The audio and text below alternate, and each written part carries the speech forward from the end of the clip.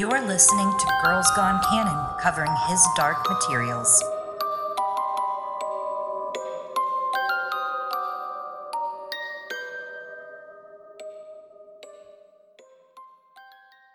Hello, and welcome to Girls Gone Canon, His Dark Materials, Episode 1, Northern Lights, The Golden Compass, Chapters 1 through 3. I am one of your hosts, Chloe. You might know me from our other podcasts on A Song of Ice and Fire, or as LizenArborGold.com or Lizen Arbor on the internet. And I'm Eliana. You might also know me from our other podcasts and various other media about the A Song of Ice and Fire, aka Game of Thrones series. But here I am, over on Girls Gone Canon, also known as Glass Table Girl on Reddit, or Arithmetric on Twitter. Wow, this is weird. It is new. This is, to new fans and to old, hello. We are a podcast that started as a literary analysis cast. We did start with A Song of Ice and Fire. We're doing a reread from character to character, point of view to point of view. On that podcast, we post it under the same feed as you will see these episodes for His Dark Materials. But we wanted to branch out. Sometimes you need to run. You need the wind in your hair. So, for those of you who are new, we release our A Song of Ice and Fire point of view episodes on Friday mornings, most Friday mornings, weekly. And our His Dark Material work is going to come out most of the time the last Wednesday of the month. We're kind of playing it by ear. This is kind of fun. We're mixing it up. It's new. We're very open to suggestions. We also are doing monthly Patreon episodes about different content, whether it's A Song of Ice and Fire, or maybe even some His Dark Materials content in the future.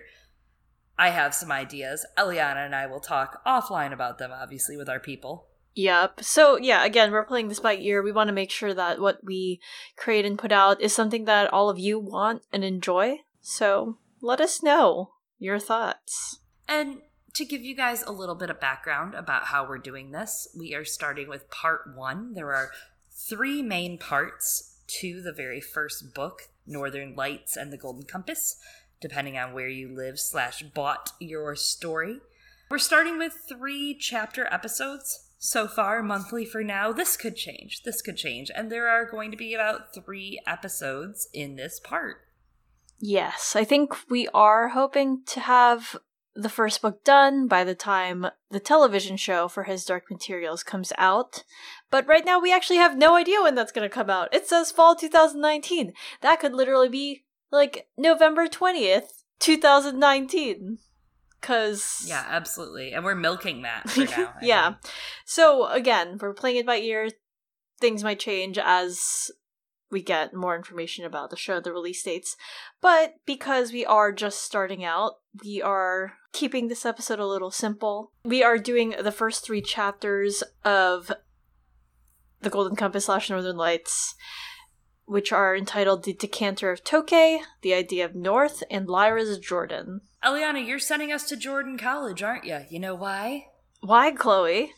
'Cause it's syllabus week. Oh, wow. But don't skip this week of classes. Be a better student than I was, everyone.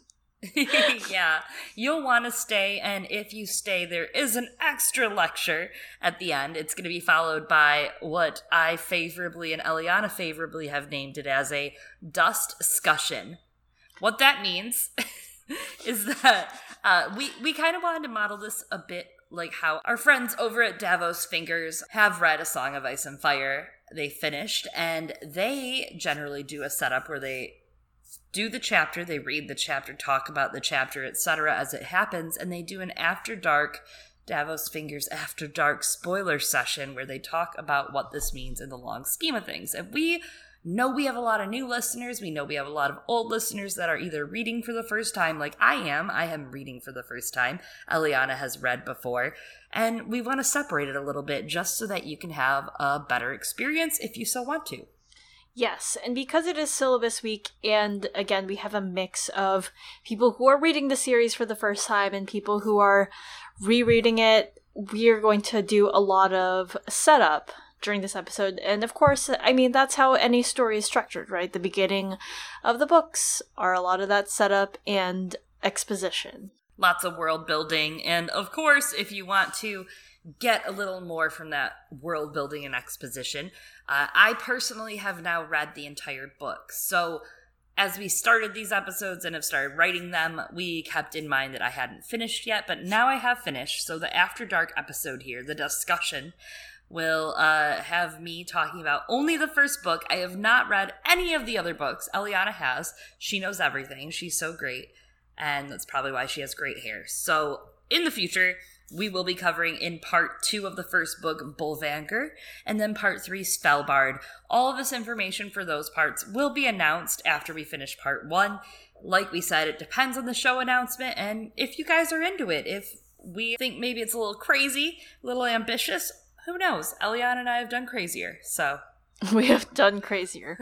And yes, so the discussion is we're gonna cover a range of different things there, just hop around the timeline. And again, discussion.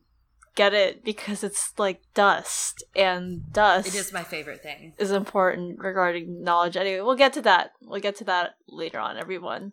So, another reason we've structured it in this way is because, again, this is a very different story than A Song of Ice and Fire, which we were able to give our own spin onto by doing that character reread and compiling different characters, but His Dark Materials is not structured that way, right? We're doing it more of in the chronological manner, partially because it's narrated through a third-person omniscient style. Yeah, and in the first book so far, I feel like while that narrator is that third-person omniscient, we are following Lyra to build this world for the most part.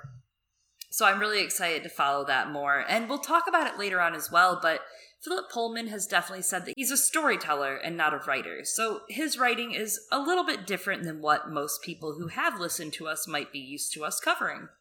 Anyway, and so let's get into it. Here's Northern Lights / The Golden Compass. We're going to start out with this excerpt from Paradise Lost, which is a huge influence on Philip Pullman as he writes His Dark Materials. Into this wild abyss, the womb of nature and perhaps her grave, of neither sea, nor shore, nor air, nor fire, but all these and their pregnant causes mixed, confusedly, and which thus must ever fight, unless the Almighty Maker them ordain. His dark materials to create more worlds, into this wild abyss the wary fiend stood on the brink of hell and looked a while, pondering his voyage. John Milton, Paradise Lost, Book 2. And so we open up with Chapter 1, The Decanter of Tokay. Lyra and her demon, which has a note towards the beginning of my version or edition of this book that says they are all pronounced like the word demon. And I don't know if it just sounds different, like Damon or something, because of the accent of the author. But anyways, they're sneaking through a hall. What's great is if you change that a little, they're sneaking through a hell. Demons sneaking through a hell. I don't know. I was just thinking now that you mentioned it, but that was off the cuff. I love this chapter. It serves as this introduction to these strong-willed characters that are so individualistic and so different in character. We'll meet them very soon, but Lyra is our lead heroine, and she is headstrong and bold, while Pan, her counterpart, is cautious and thoughtful, which we'll learn about soon. And so Lyra sneaks into the retiring room, and from the imagery we learn that this room is very, very luxurious, as is most things at Jordan College. And then Pantalaimon, Lyra's demon, tries to goad Lyra into leaving. Pantalaimon is just so cute. Right now, he's in the form of a dark brown moth, and that's how the text presents it to us. They say this is his form right now. I think something we're going to start is an Animal Corner, a new segment soon. It's going to rival our Fashion Power Hour we do in our Song of Ice and Fire series, which might come back here, too, so stay tuned. So Pantalaimon, Lyra's demon, is a tiny little brown moth, and moths are nocturnal. They gravitate toward light. And in a lot of texts, they represent death, but spiritually they also kind of represent childlike wonder in a lot of situations. I thought that was really interesting. I was doing some research. I'm going to keep doing research on different animal symbolism because as we learn throughout this chapter, all of these little demons are attached to these people and they change in their, configuration of what they are, what animal they represent. And I think it has meaning. I think Pullman has to have thought about it, honestly. The different kinds of animals? For sure. Yeah. I mean, look at later on we'll meet someone named Ratter. Yeah. And it's kind of fun that, like, as children, there's a lot of that flexibility, right? Part of it is that playfulness and part of it is, like, pragmatism in some ways. Like, it's pretty useful for your demon to change shape, which is kind of why I always, like, I remember the first time reading this, I was like, that sucks. Then your demon's not going to change shape anymore. It super sucks that it, like, takes on one shape when you're an adult. But now that I'm an adult, now you're an adult, I'm like, yeah. yeah, that makes sense. Oh I would want to find my Patronus too, everyone. Man, ain't that deep. Now that you're an adult. Yeah. I'm lame AF. There's this notion from Aristotle of de anima. I don't know if you're familiar with it, and it's the animating principle of life, the soul, and it kind of is this foundation of the idea of demon. Pan is Lyra's bonded counterpart. So there's this biopsychology that Aristotle wrote about in De Anima, or On the Soul is the translation of that. And it centers on souls that are possessed by living things and what level of power different beings have. And in books 2 and 3 of De Anima, we learn that plants can reproduce and consume nourishment, so they have a vegetative soul, even though they're just a plant. Yes, I knew you would like that. Just their little smiling faces. So lower animals have sense perception and motion, so they have a sensing and sensitive soul. And humans have intellect. They have a rational soul and a sensitive soul and a vegetative soul. They are all these things encompassed. Aristotle goes on and he says that the essence of a living thing is its soul, that a body without a soul or a soul without a body is unintelligible.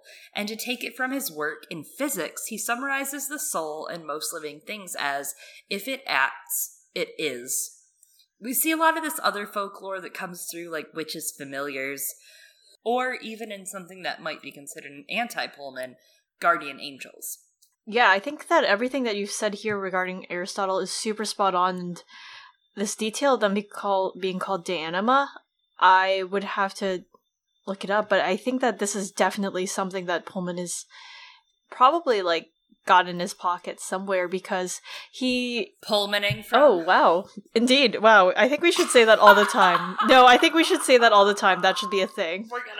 We're gonna. Everyone, maybe you haven't been here, but puns are what we live and breathe on. It sustains us. Yeah, it sustains us. So, I do think this is something that he's got in his back pocket somewhere, because he is a professor and he's very interested, like, in a lot of these different works and philosophy and theology, so for him to be well-versed in classical philosophy is not at all surprising.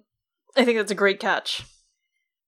Well, buckle up, because we're going to go into some more really soon. Are you ready? Yeah. So first, Lyra comments on, again, how pimped out Jordan College's retiring room is, and she goes, "They do themselves well, don't they, Pan?" You know, one of my best friends went to college at this university in Michigan, and it wasn't like a big name university. It wasn't the main couple ones that you want to go to in Michigan, but it was a good university, and they had this cafeteria that was when me, little 19-year-old Chloe, understood that was like, oh, this is college life. This is what it's really like. Because I went to community college. Mm-hmm. So I didn't get this luxurious Jordan experience. But when I went to my friend's college, I did. And she used her points in her unlimited food plan on me that day. Nice. They had like little omelet stations. And they had like little like salad stations and burrito stations. And they had all these people that prepare. It was nuts. I was like, is this real? This is really how they live? And if that's how they lived You can imagine how these scholars are living, and you get to read about it in this chapter.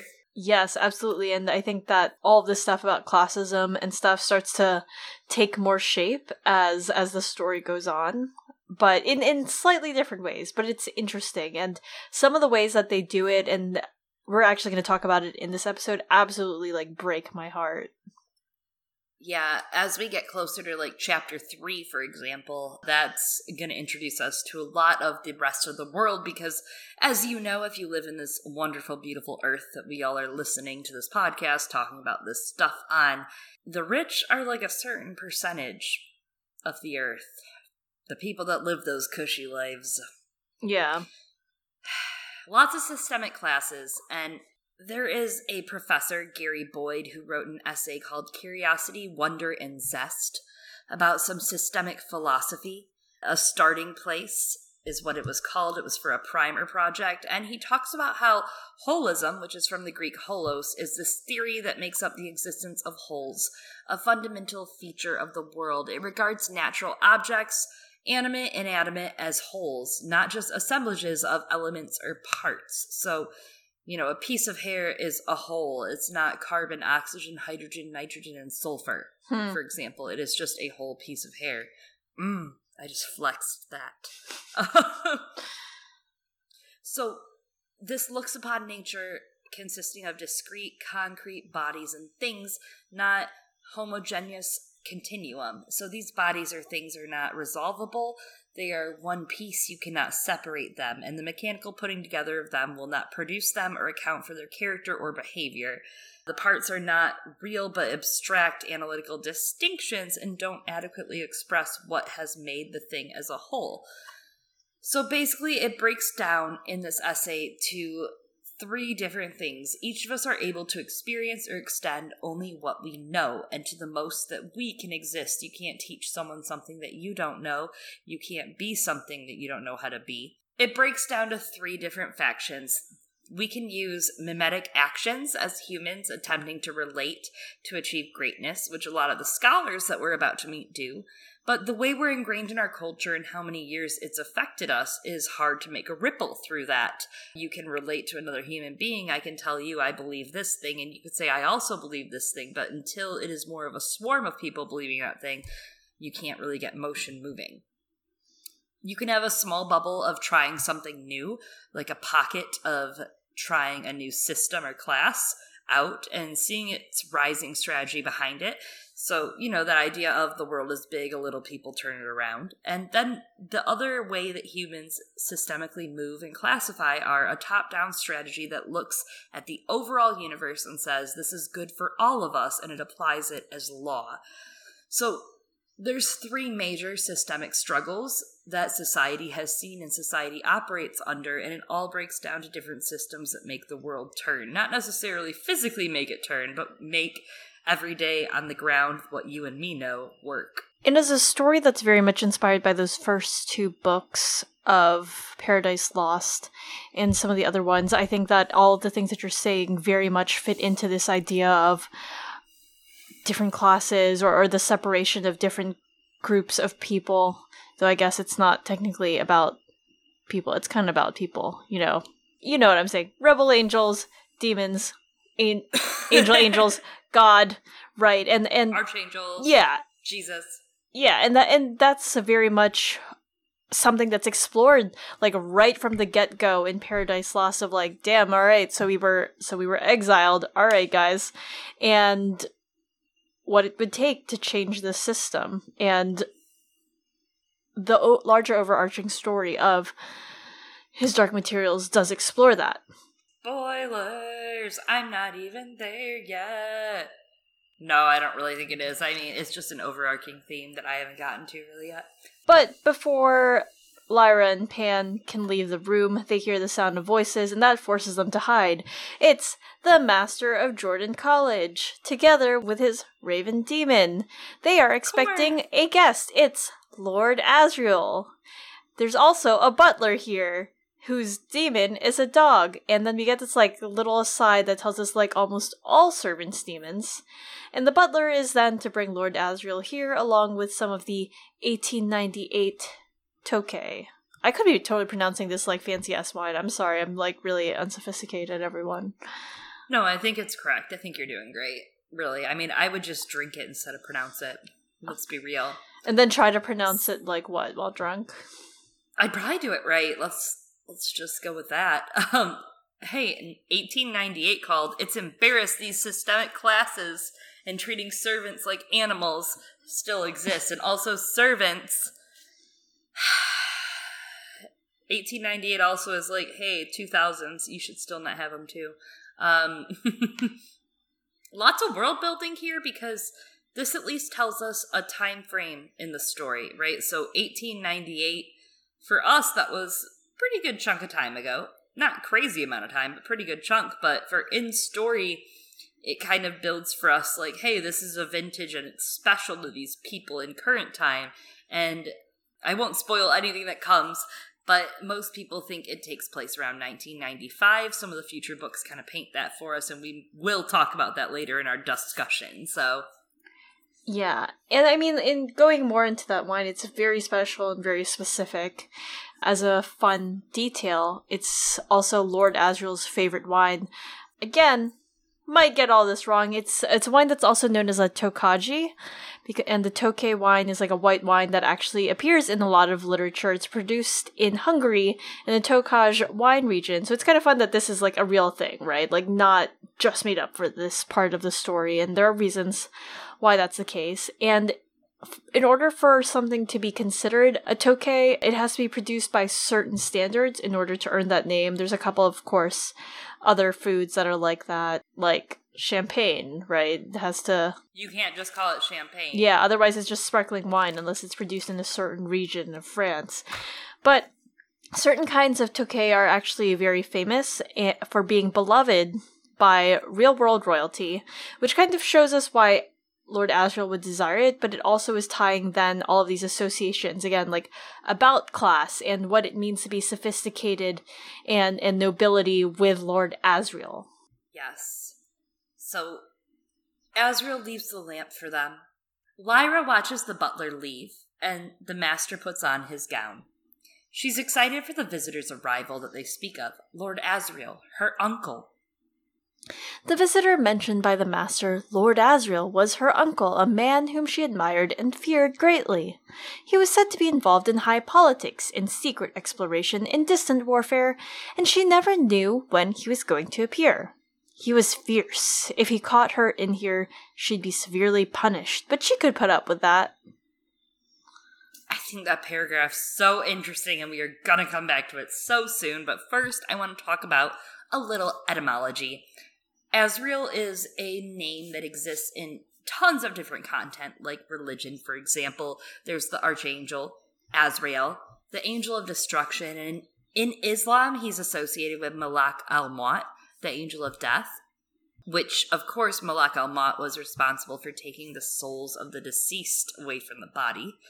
The Zohar, which is a Jewish mystical tradition of Kabbalah, paints him more positively as someone who receives prayers of the faithful when they come to heaven and commands legions of heavenly angels. But, again, Philip Pullman is saying something here that why would heaven need angels as a army? You know, you might be onto something, but we're not going to talk about that for a very long time. This is bullshit.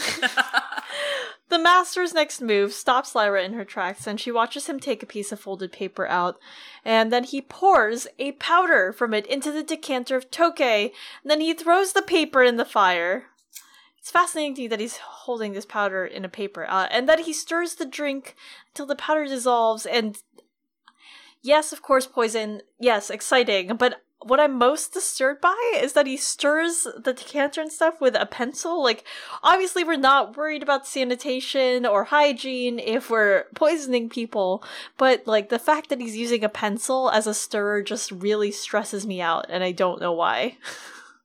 Like, is it number 1 or number 2 lead? What existed in 95? I was like 3.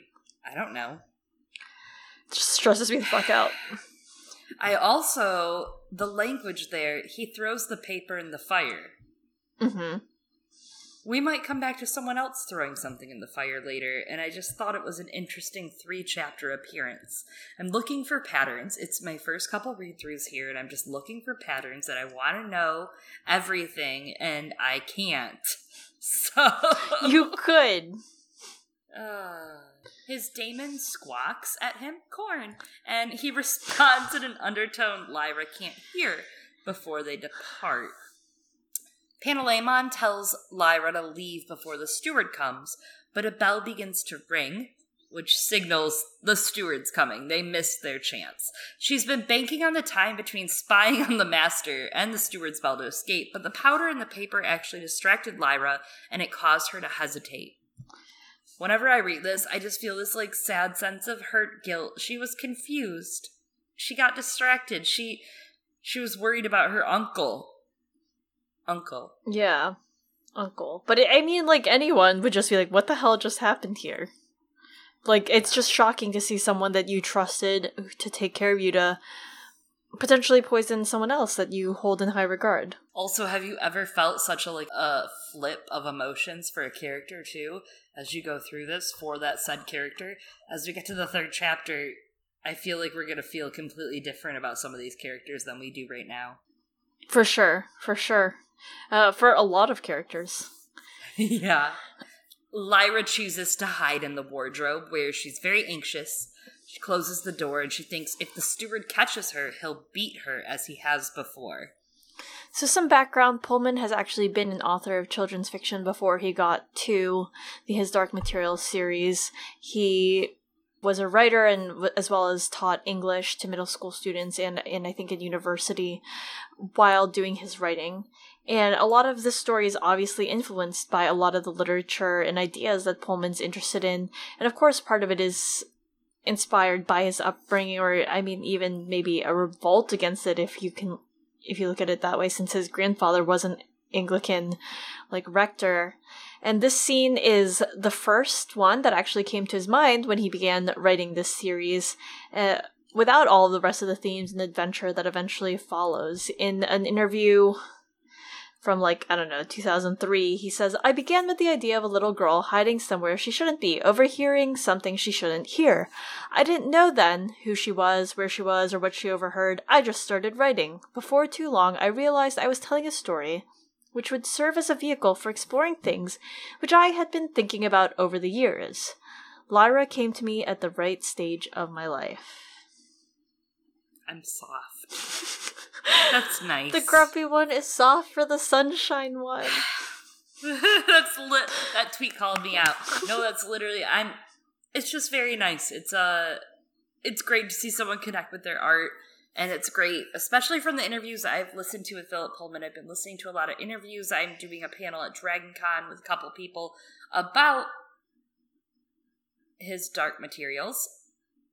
Don't make fun of me, but I totally was His Mortal Materials, his Dark Instruments. I'm about to say A Song of Ice and Fire every 2 seconds, and then I stopped, and I'm like, H sound. If we just get the H out, then I can do this.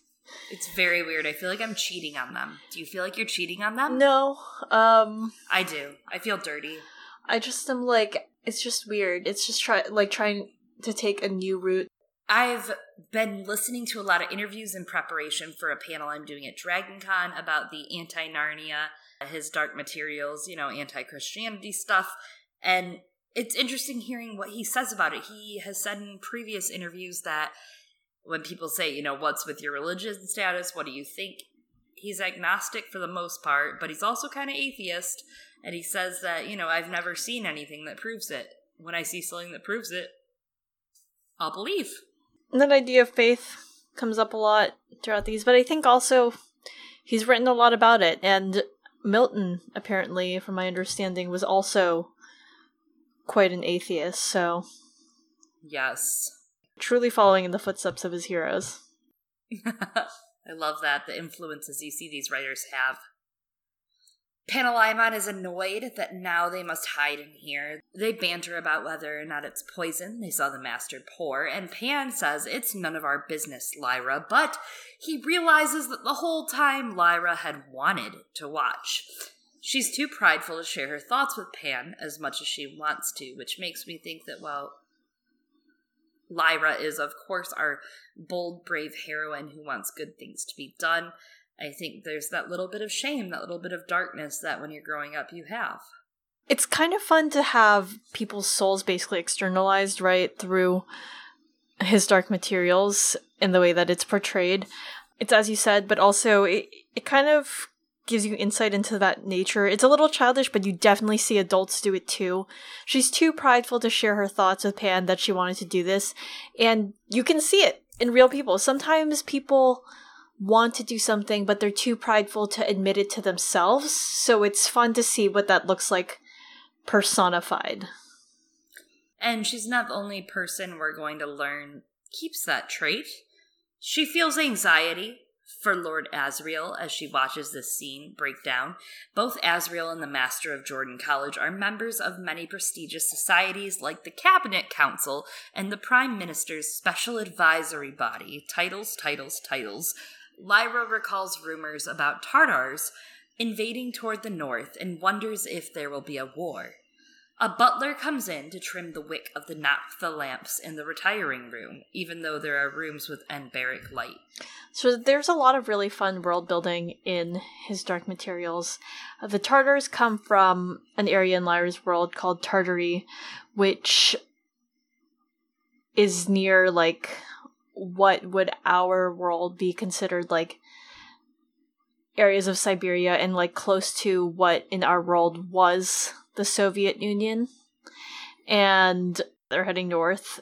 We'll talk about naphtha lamps and enbaric light in the discussion section a little, but a shout out to Shiloh Carroll, author of Medievalism in A Song of Ice and Fire and Game of Thrones, which I highly, highly, highly recommend if you are a fan of that series, because she helped me look up the term enbaric in the Oxford English Dictionary. Fun fact, it's not there, so...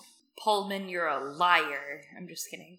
Fun stuff. We'll get to this eventually. The butler pockets some smoking leaf, which leads to a quote that Eliana is insisting we read aloud. It's a great quote. It's hilarious, alright? It's full of multiple meanings, if you're me. Lay it on us. Alright. The butler looked uncomfortable. Guests entered the retiring room at the master's invitation only, and Lord Asriel knew that, but the butler also saw Lord Asriel looking pointedly at the bulge in his pocket and decided not to protest. I refuse to believe that Pullman wrote that and did not know what he was nudging towards. Stop nudging it. Stop nudging it. Also, I'd say if you looked at it as a whole and not just the bolded quote, it gets kinkier. That's true. Oh, I can see because of the different doors. Yep. Not protesting. I mean, it's fascinating. Invitation only. Fascinating quote, everyone. Thanks for being on this new journey with us. So Lord Asriel and his daemon, Snow Leopard, prepare for a projected presentation. And, of course, to break down in the animal corner, snow leopard symbolism for you. Snow leopards like to hunt in darkness, and they tend to see things that other people cannot. They're associated with perception. Other than wanting to breed, the snow leopard lives a life of solitude. Their markings protect them in their environment. They camouflage before they reveal themselves to prey. Also, it can be equivalated with the hermit in tarot, which, of course, shows us introspection. Interesting. I like how you say, of course, like, we know that. But no, you are here giving us knowledge. I am the professor of the tarot of the snow leopard, apparently. You are one of the scholars. I'm a luminary. Oh. I am a scholar of Jordan College. Exactly, that's what I'm saying. Capital S scholar. Yeah, capital D dust. Indeed.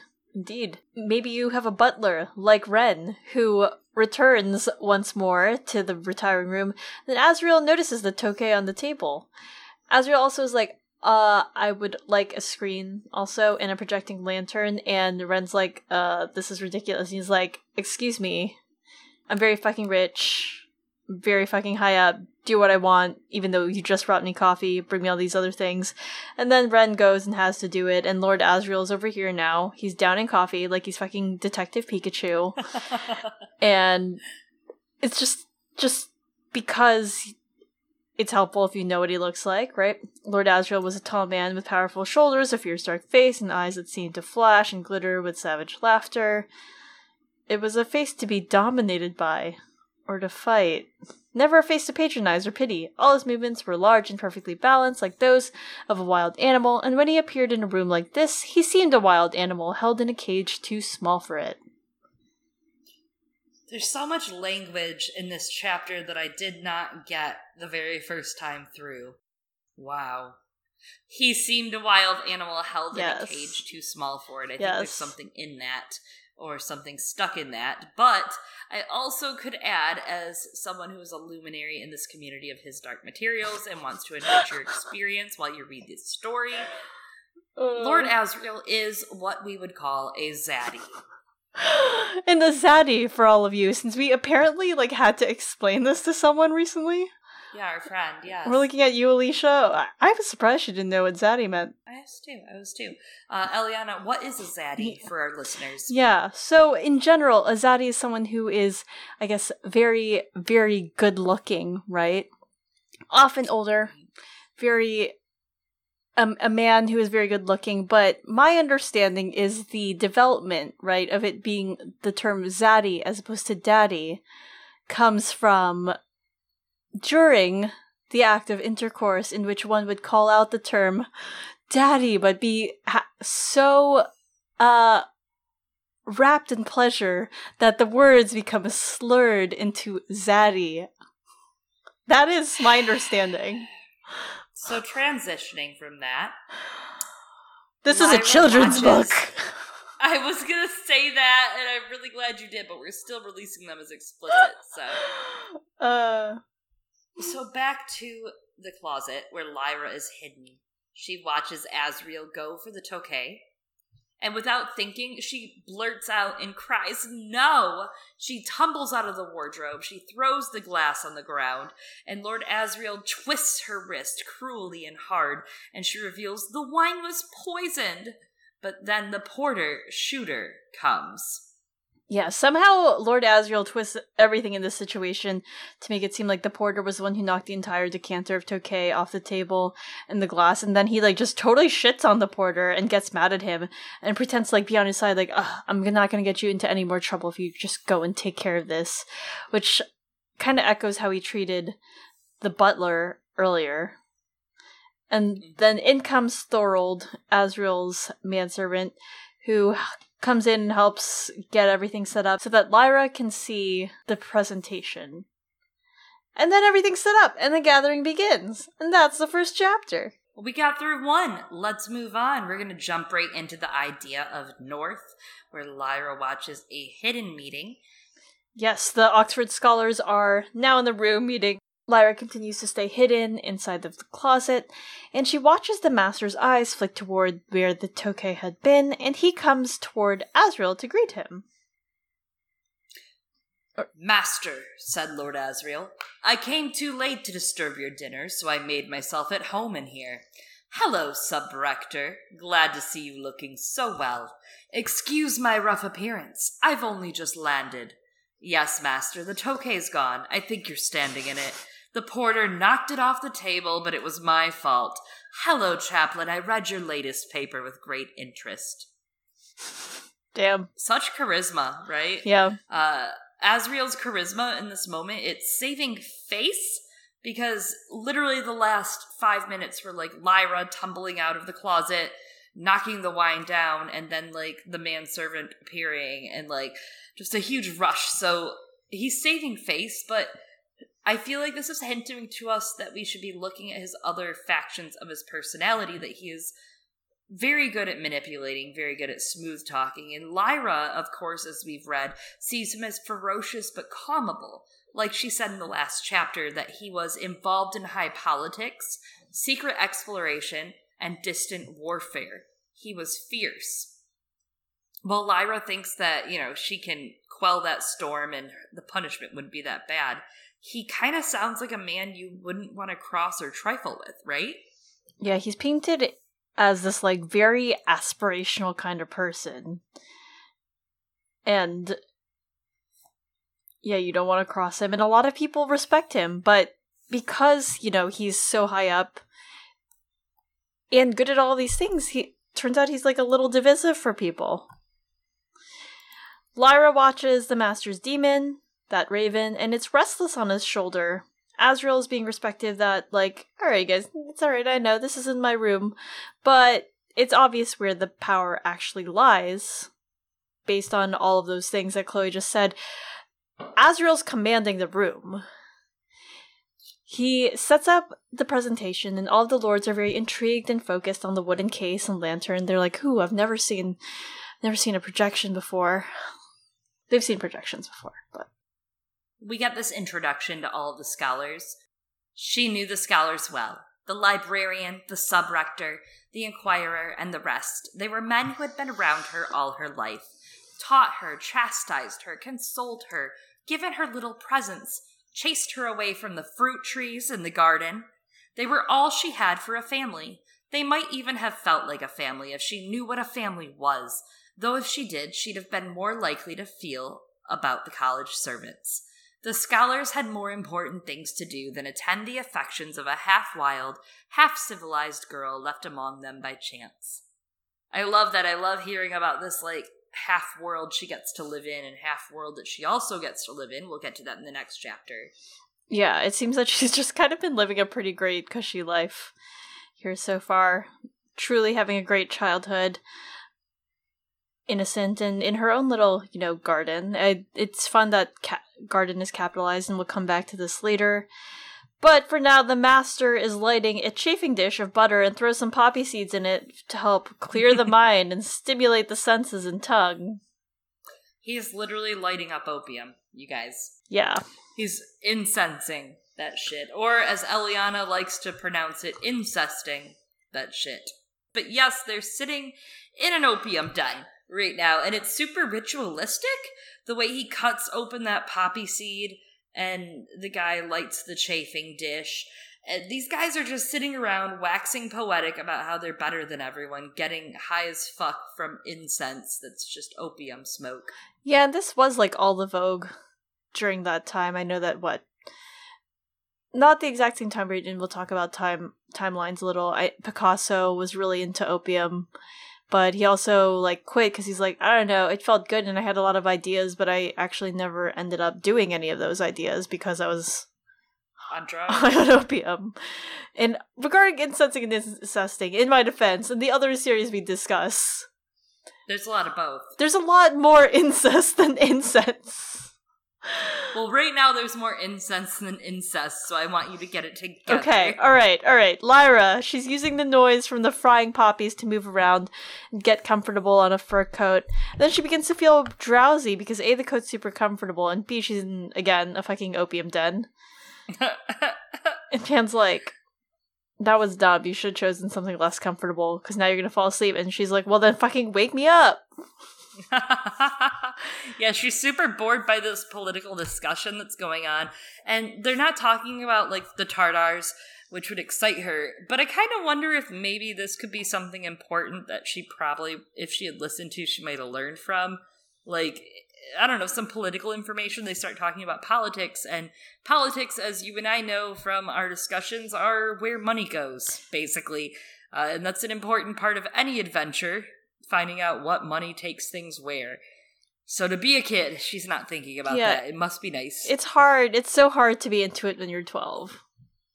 Yeah. And Pullman encapsulates that. Yeah. He's like, kids don't care about that. They don't care about that news. They want to go, make clay bricks to throw at each other in the street out of mud. So and the financials don't matter to them. This is probably a good talk she's missing out on, though. As an adult, I'm like, Lyra, could you quiet down?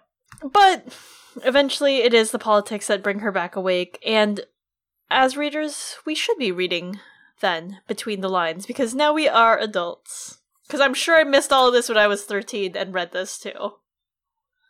Yeah, I thought this was interesting that in the Master's speech to all of the scholars, he welcomes Lord Asriel, and he says, I speak for all of us when I bid Lord Asriel welcome. He calls his visits rare but immensely valuable, and he says he understands Asriel has something of particular interest to show us.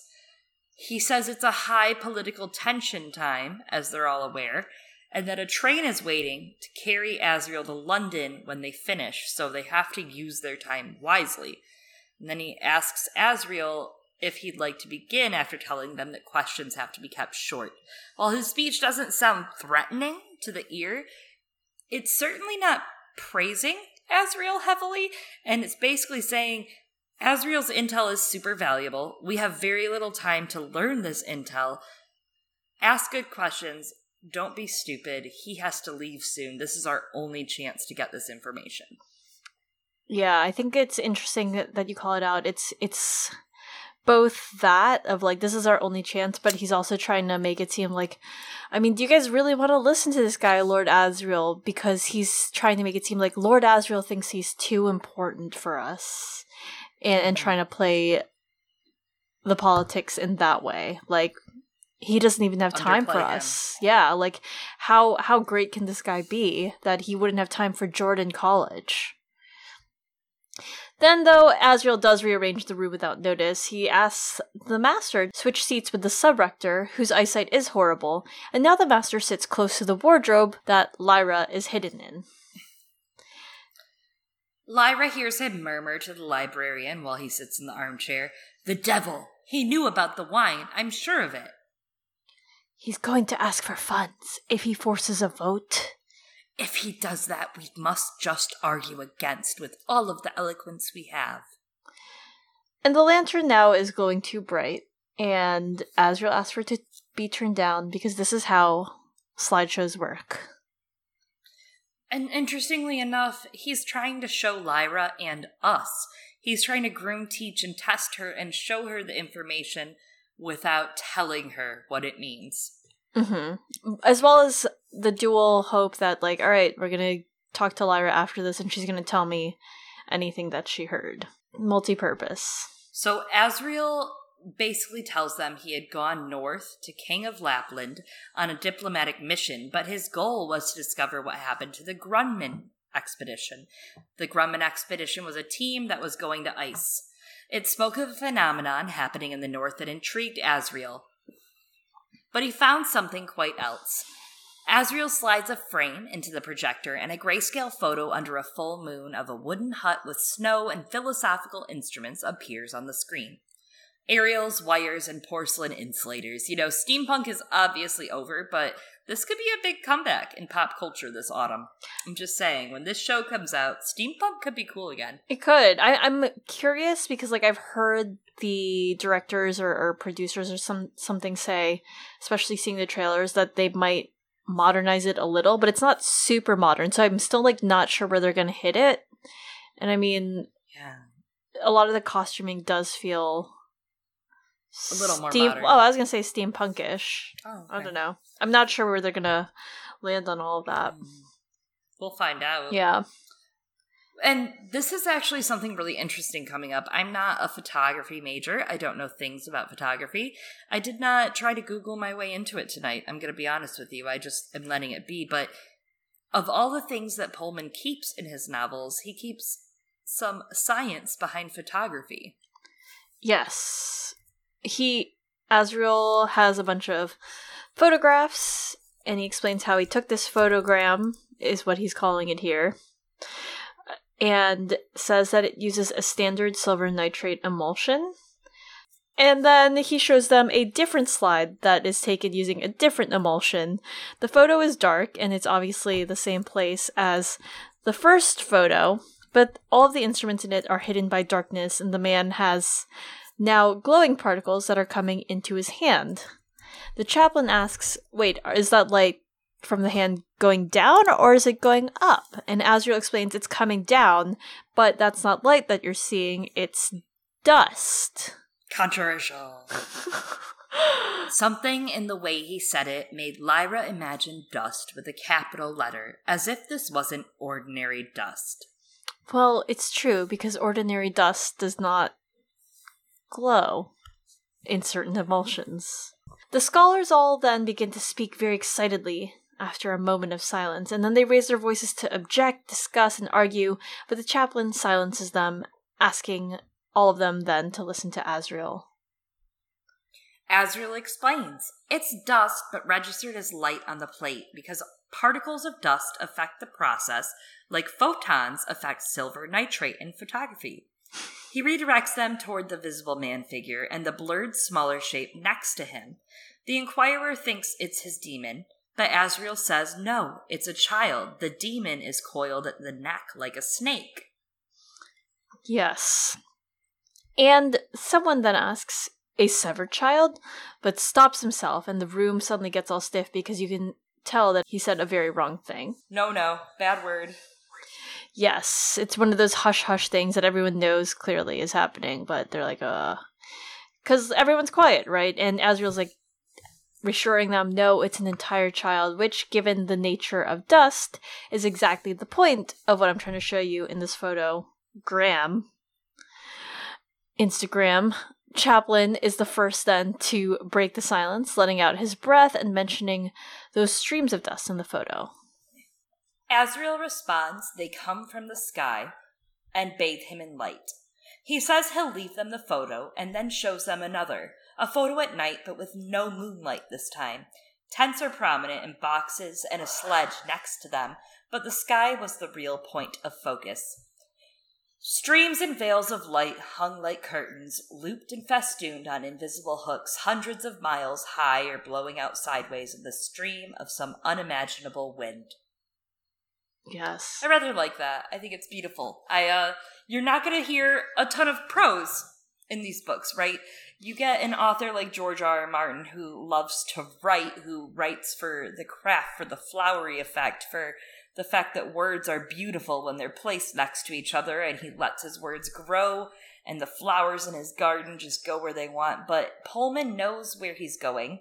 He doesn't write with that excessive flowery prose. He, like I said earlier, is a storyteller, not a writer, and he has a story to get done with. No shade at George R. R. Martin. He's a great author, but Pullman knows what his strengths were, and he went for them. Yeah, and even if he doesn't feel that he's really digging into the prose, I think he does it quite well, and it comes through, and a lot of that has to do with, like, the things, the influences that he loves. It comes through in his work. There's also, I don't know if this is a thing he's doing intentionally or not. Sometimes I find, like, the language might use a more difficult word or a different word than I would expect them to use. And part of me wonders if that's because it is a children's book. And you'll see this sometimes in children's books, right? Where they'll introduce different kinds of vocabulary, less because it necessarily is the best word, but sometimes because they're using it as a vehicle, right? To teach children and introduce them to more words within the language. So that's true. That is something to keep sight of in this. I don't know where the line is for him. It's interesting. Yeah. Either way, it's a beautiful passage where you could see that light of the aurora in your own mind. Mm-hmm. Because it is a photo of the aurora. And the shaky old presenter with a C asks if that is what they call the Northern Lights. Ah, he said the thing! It's the book! It's the name! In some places in this world, that's the book. Not here. Azrael says actually it has many names. Sometimes it's the Golden Compass Nut. It's made of storms and particles and solar rays that are invisible but radiate in the atmosphere.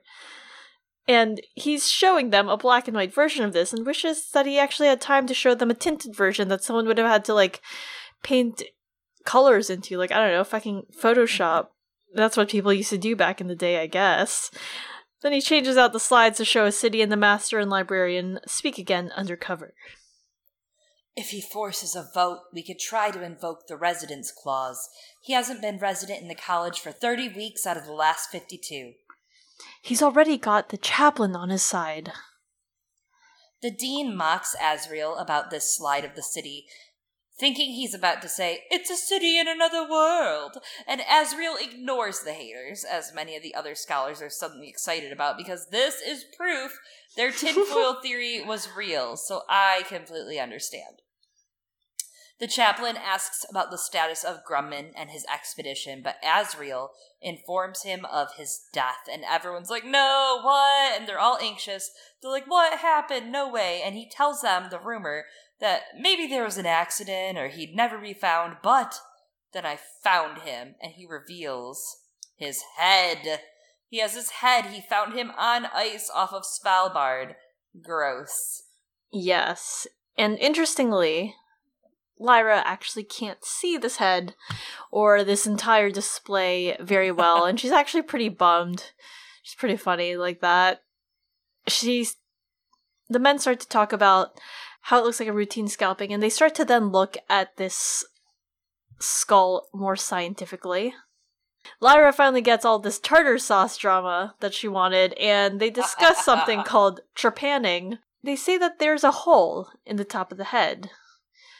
Trepanning in this world was apparently banned in New Denmark, and had originally moved to the Skraelings after Siberian Aboriginals and the Tungusk. What a name. Yeah. Pan is fluttering about her as his moth self, visibly stressed, and Lyra shushes him so she can listen.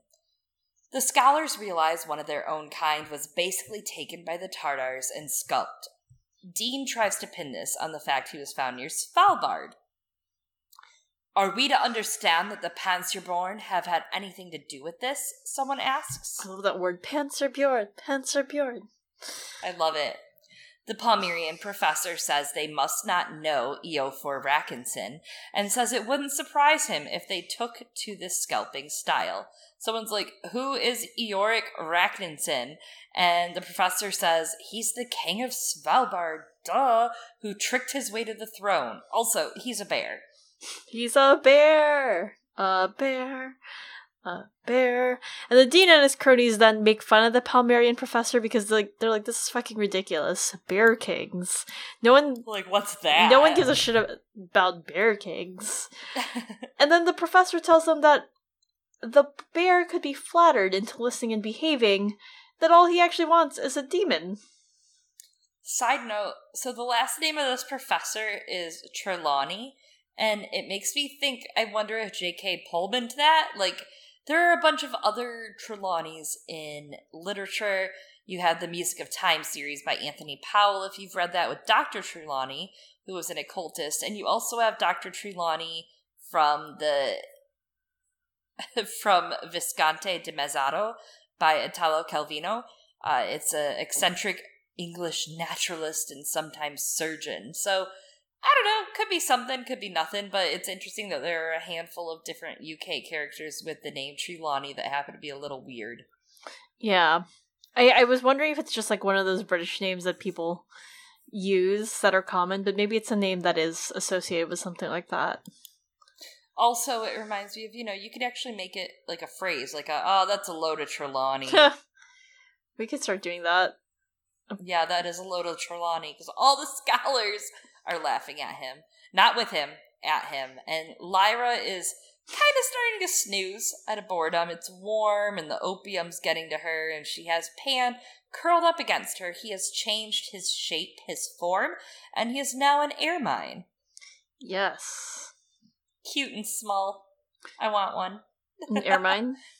Oh. Yeah, just curled up like on your neck right here, just real warm and cute. And you're just like, oh, you're so cute. And there's actually a good amount of symbolism in this pet corner, in this demon corner, because ermines, especially ones that are pure white, were always said, even in history, to embody moral purity. And if we take a look at Pantalaimmon's character, it really fits. The ermine with its beautiful white coat would rather die before it soils its fur. And in lore, hunters that would seek the ermine, they would smear the lair where the ermine would live with mud and then begin their hunt.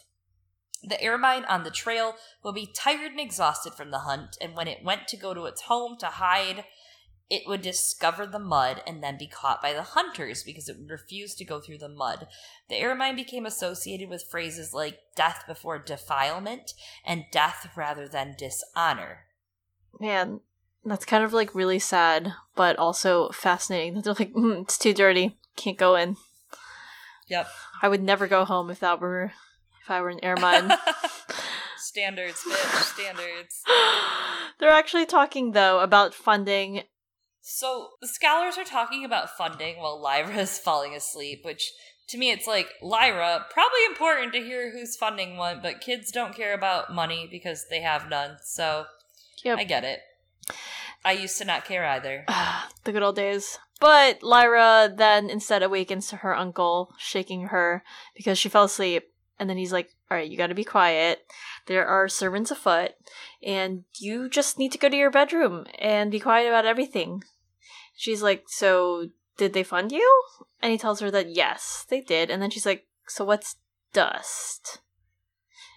While you're here. Yeah. What's dust? And he's not budging, too. She, protests that he showed her everything else, and now he won't tell her about dust. And she asks to see the head that he found, and he tells her, stop being gross. Tell me about the master who tried to poison me. She reports to him about his face at the wine, and he seems content enough. Asriel tells her, go to bed now and do as you're told. Yes. And then the conversation moves to how Asriel is heading north. And Lyra, of course, being adventurous like she is, asks to come along, but he doesn't allow her.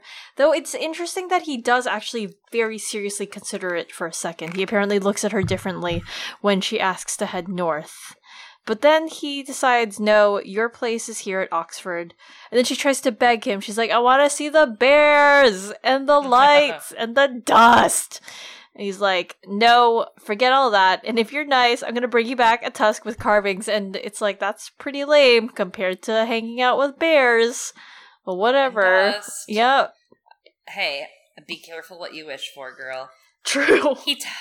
He tells her to stop arguing or he'll be angry. And his demon, a leopard, as we talked about, growls, frightening Lyra. It reminds her that it is a dangerous creature. She reluctantly heads off to bed, and the camera pans to the master and the librarian, who are talking. You know, I'm not really sure if it's given in these first few pages. I don't think it is. But for what it's worth, the master's name is Dr. Carne, which I think is really an interesting name for someone whose demon is a raven, known to eat, of course, carrion and meat, and carne means meat in many different languages. So the master and the librarian are consoling one another, and they discuss about how did Asriel know about the wine, and the librarian, whose name is Charles, feels actually relieved that it didn't happen, that they didn't really go through poisoning him, and the master says to him, I'm only sorry I burdened you with the knowledge of it. And I kind of really find this line fascinating in a story that revolves so heavily around truth and deceit, but of course, also knowledge, because knowledge is that tree. It's that forbidden fruit in the Garden of Eden, and we see it used in so many different ways throughout the story, and the lengths that people will go to acquire knowledge. But at the same time, there's definitely an aspect of the plot where you have some characters pulling towards ignorance or trying to force ignorance on others, conflating ignorance with innocence. And that kind of comes forth in this conversation, especially because the librarian says that instead, I actually wish you had told me more. I would have felt more settled about what we were doing if you had given me more information, which is more about why he could understand why they were doing this terrible thing, which again links that idea of knowledge and evil or sin together. The master explains that the alethiometer has warned him of appalling consequences if Lord Asriel pursues this research, and that Lyra will end up pulled in no matter what. I want to break that apart, that ancient Greek, as far as vernacular goes, aletheia meant truth, and meter means measure. So take that as you will. It's a very literal, interesting kind of wordplay with the golden compass, with the alethiometer. Yeah, apparently I think, Pullman and some people don't like it as the golden compass. They say that's not what it is. But I think that there is a way that you can interpret the alethiometer as a golden compass. It makes sense to me. Oh, that's bullshit. In terms of, pointing you, and I don't know, we'll talk about it later, obviously. Yeah, I think especially as far as morality goes, and the story plays such big roles with morality as we see Lyra struggle with what the right thing is. I think not only is the story the golden compass, but the alethiometer is obviously the thing she looks to for guidance. Well, it was the working title for publishers, and then he decided eventually that he was going to title it Northern Lights. So that's the title that is released, right, in the UK. And the other publishers were like, I don't know, I'm pretty fucking lazy, we're just going to do this. But I I don't think it doesn't work. I know that's like a double negative. I think it works. I understand that Northern Lights. I think it absolutely works, and I think it's just silly because it's like you already thought about it being named that once. Even if it was the working title, you thought about it and almost subscribed to it. Just let it be. I don't know if he thought of it or if it was like the publisher's idea, because sometimes, they just come up with titles or not. I'll have to double check on that. But I just think Northern Lights absolutely definitely works, especially as we're going to see in the story. We literally were just introduced to Northern Lights. They literally just said the thing. But anyway, throughout the conversation, we learned that there are a couple of other factions that are at play. There are Northern Lights and Golden Compass. No, I'm joking. They are the Consistorial Court of Discipline and the Oblation Board. And Lord Asriel actually has no affiliation with either of these organizations. And turns out, despite previous thoughts, neither organization answers to the other. And just keep this in your pocket for later, this definition, because it's going to be like a really interesting name when we get to it regarding the Oblation Board. An oblation is the act of making a religious offering. When it's capitalized, it's the act of offering the Eucharistic elements to God, and the Eucharistic elements, body and blood of Christ, commemorating the Last Supper. And another definition of it is something that's offered in worship or devotion, a holy gift offered usually at an altar or shrine. So keep that in your pocket for now.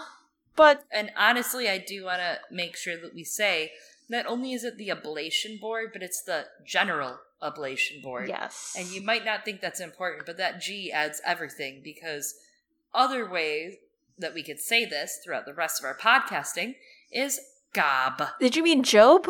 Job Bluth. God bless America. God bless America. Oh, Gobby. Gob. Did you know people don't like Dobby anyways? I've read this in our friend group. Continue. I feel betrayed. There's a lot of betrayal in this story.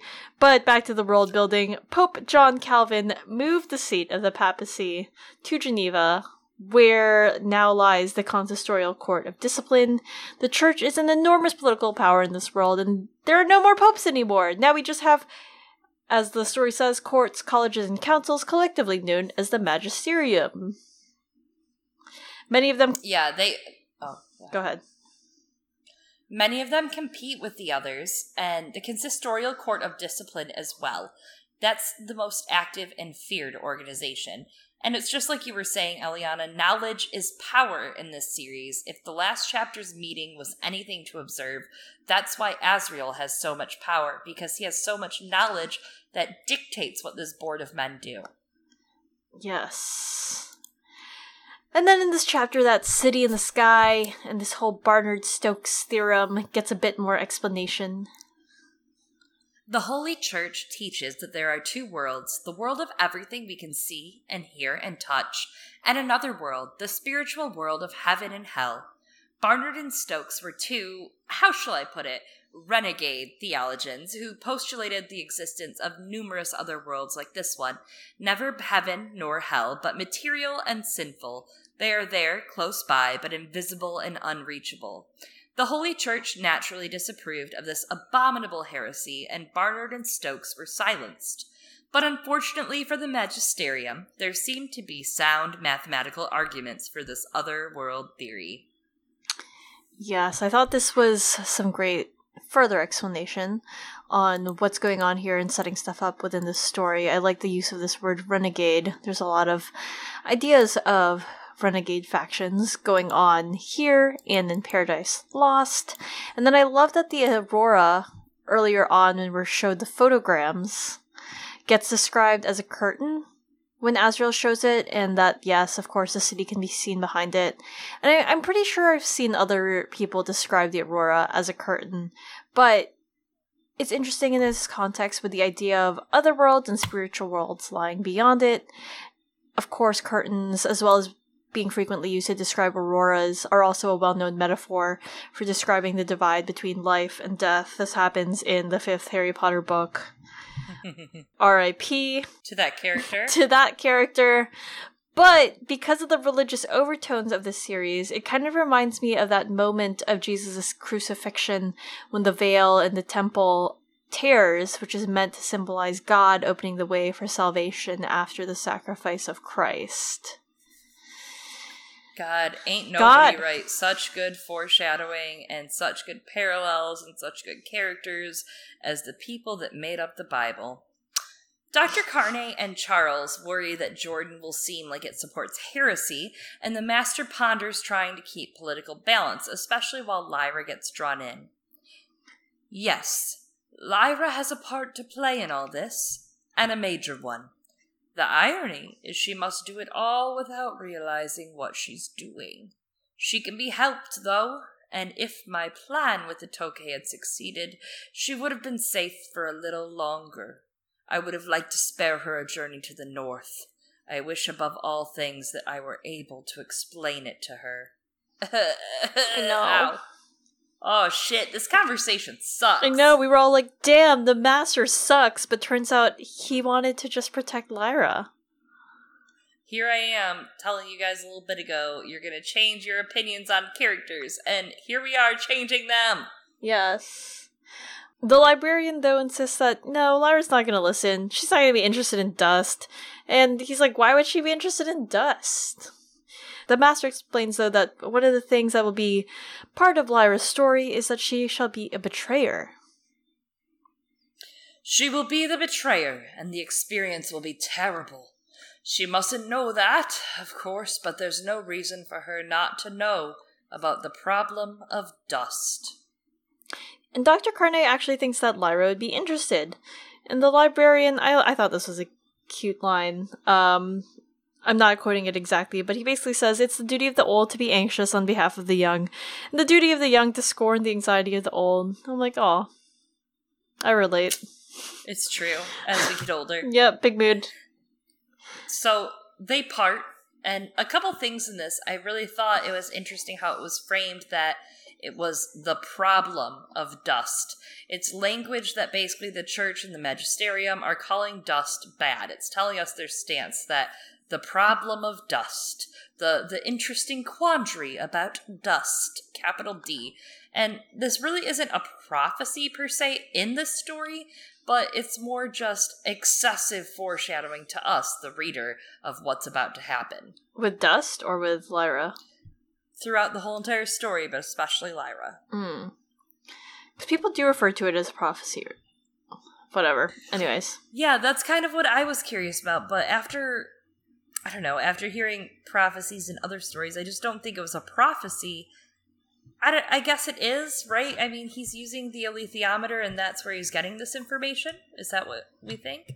Yes, that is where he's getting it from. That's where the alethiometer told him all of this, so maybe this one, per se, isn't a prophecy, but I see what you're saying. Also, to be fair, yes, it likely is then, because he's making actions based off of what this little, not golden compass, told him.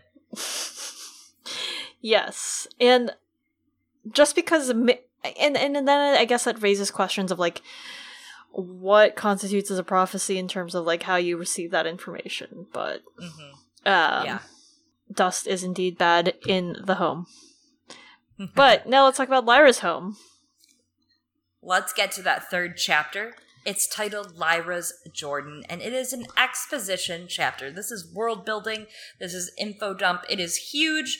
We are going to speed racer through it. We are going to get in the Mach 5 and drive on down these Google Doc pages of story, because we're at Jordan, the baddest bitch of Oxford colleges. It has buildings from the early Middle Ages to the mid-18th century, and it just kept growing, because they're like, I don't know, we're rich. Let's just, like, make all this other shit. We're gonna own some farms in this state, and they're gonna be all over the country, alright? Like, we're stacked. And in particular, Jordan College is very known for what is called experimental theology here.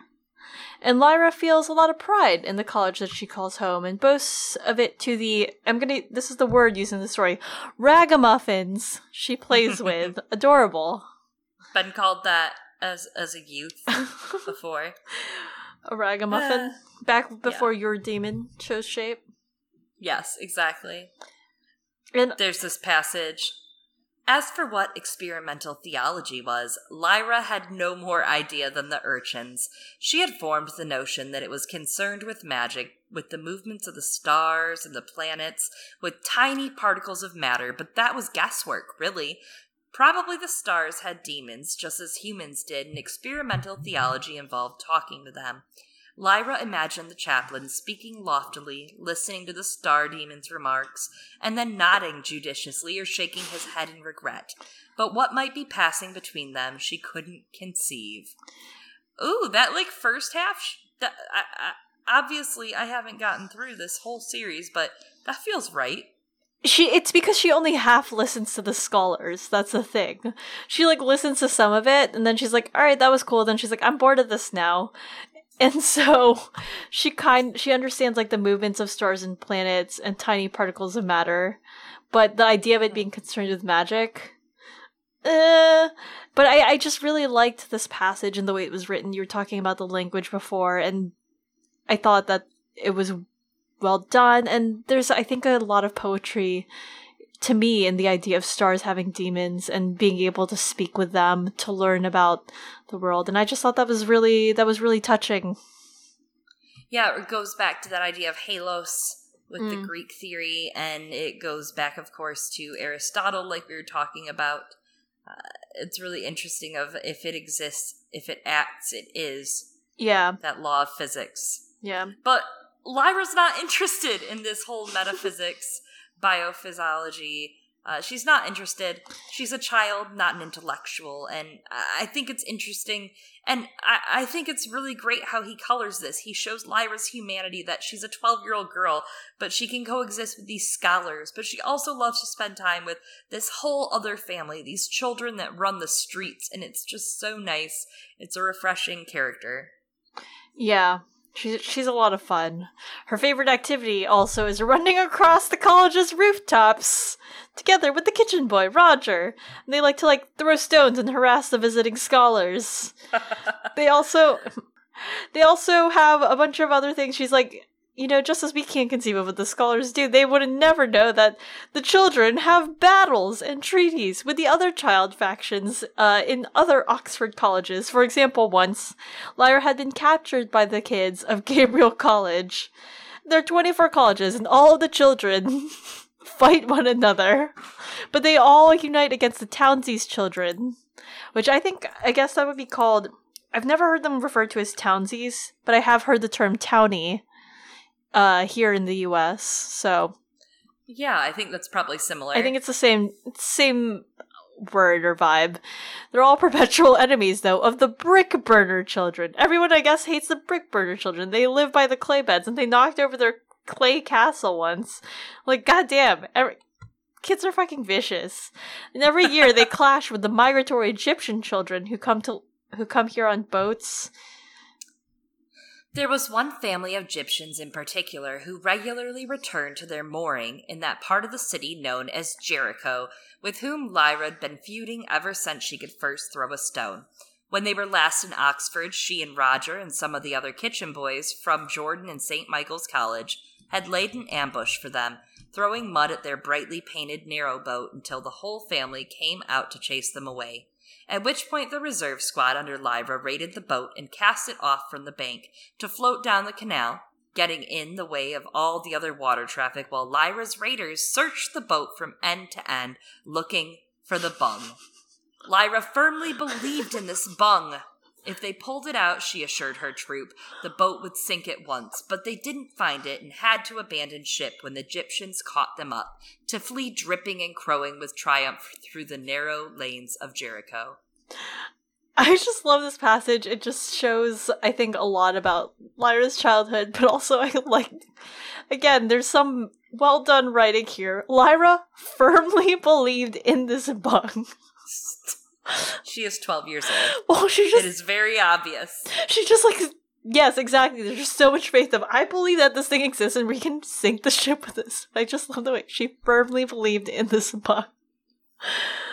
She is a young woman of her convictions. That is for sure. She really is, though. And I think that's something that's really fun about her.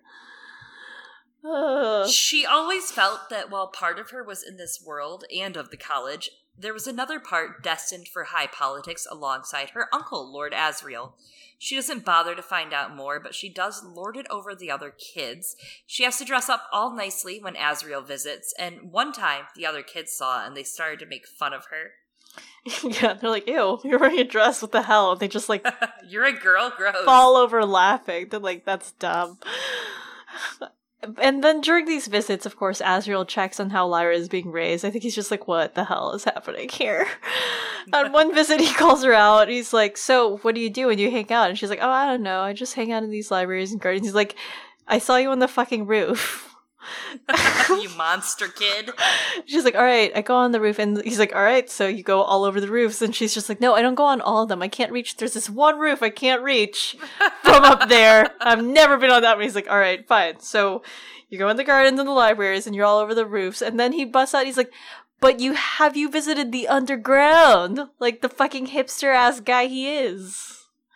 Right, like, what is it? Like some sort of Prohibition-era bar? Knock on the back door 3 times? It kind of is. We're going to get to that. In a way, it kind of is, don't you think?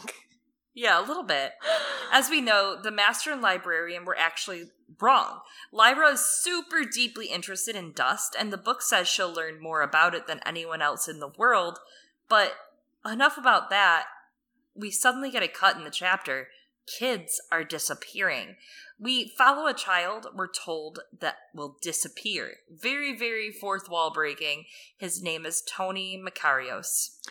He is called Tony Makarios. His mother thinks he's 9 years old, but she has a poor memory, that the drink has rotted. He might be 8 or 10. His surname is Greek, but like his age, that is a guess on his mother's part, because he looks more Chinese than Greek, and there's Irish and Skraeling and Lascar in him from his mother's side too.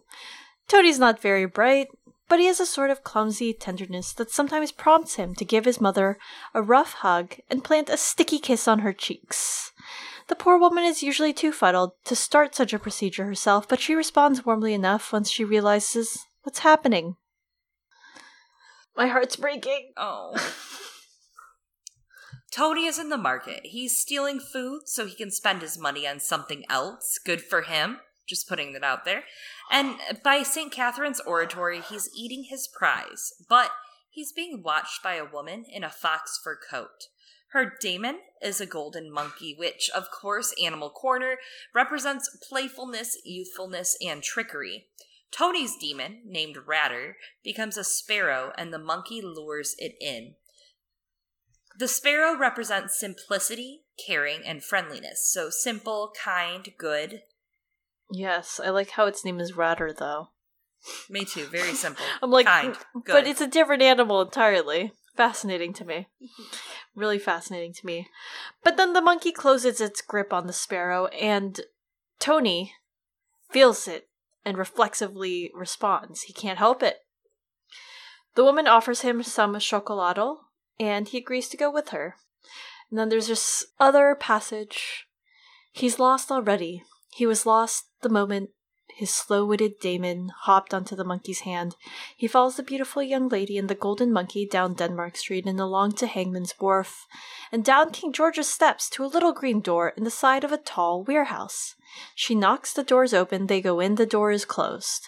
Tony will never come out, at least by that entrance, and he'll never see his mother again. She, poor drunken thing, will think he's run away, and when she remembers him, she'll think it was her fault and sob her sorry heart out. Oh, man. Sad. I know. And this is obviously a really recurring theme that we see not only in pop culture.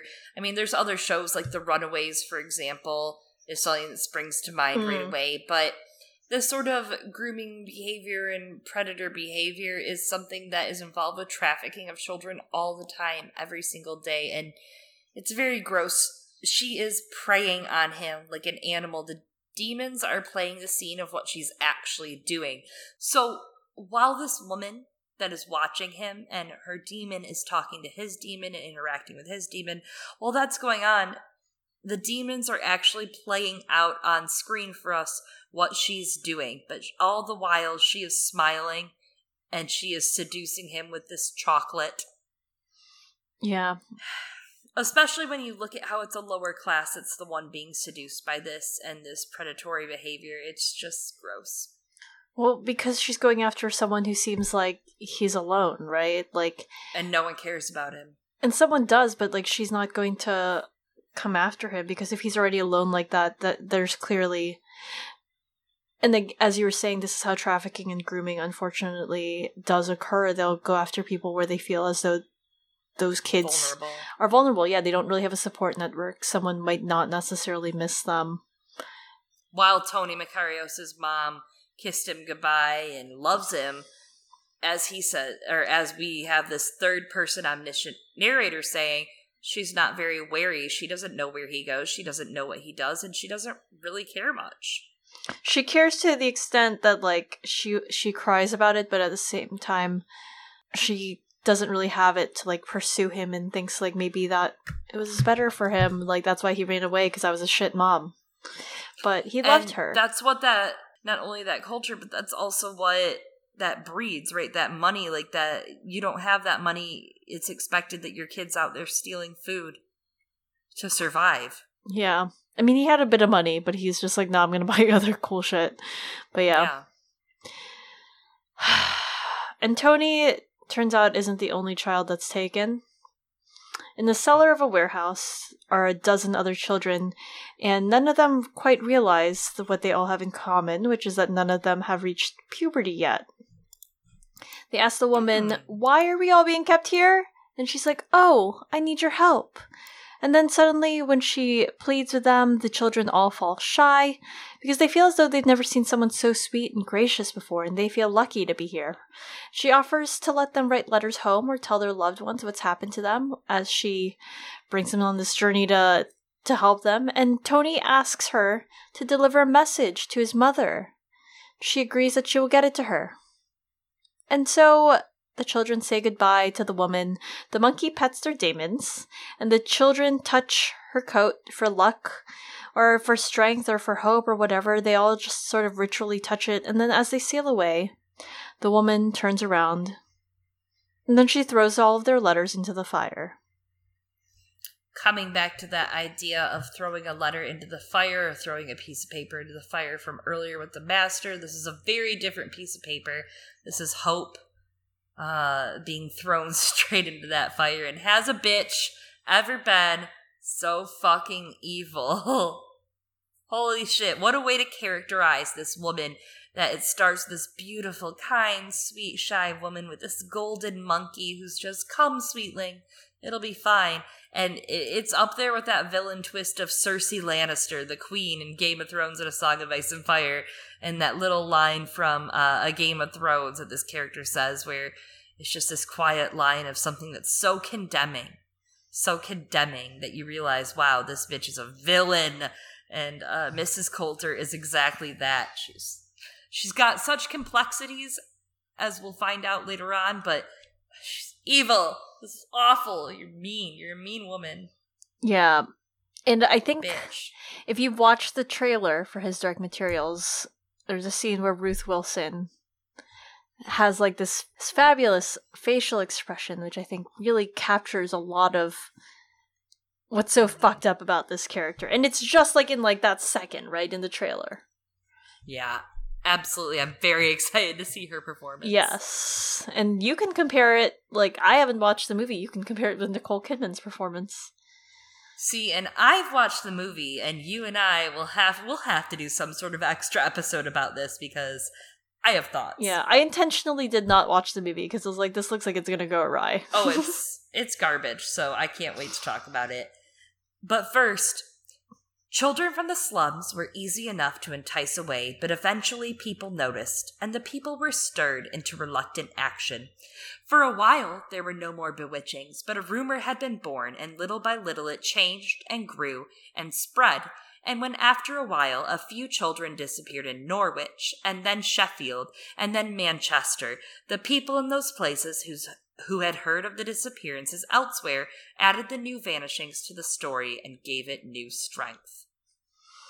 Yeah, so again, there's a lot of what Chloe and I were talking about regarding children from the slums being easy enough to entice away.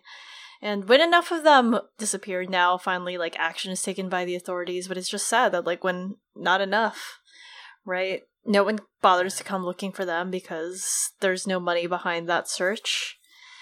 And then no one really quite knows who takes the children or to where. They pose a couple of theories from the rumors people have been saying, and I kind of like this story, or this theory.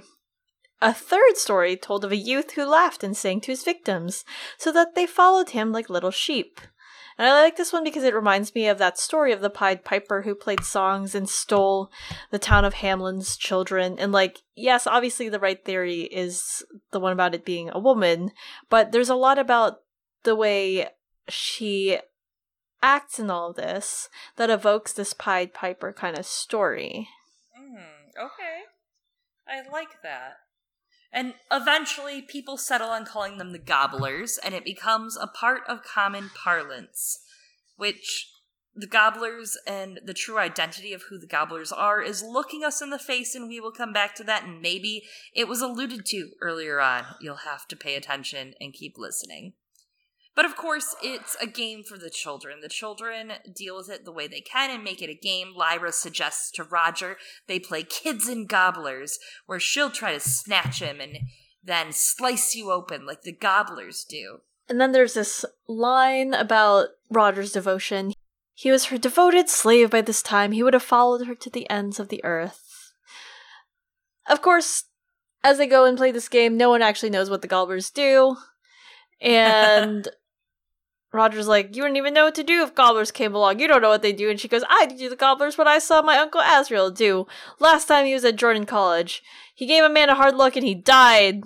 And I think that this is the same time that we were there, because she says this is in the retiring room. And I'm like, we were literally there, Lyra, and this did not happen.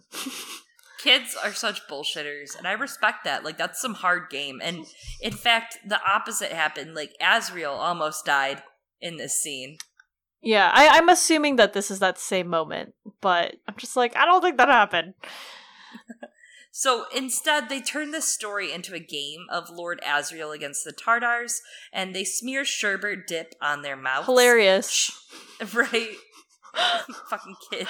Has to be the foam of the diapers.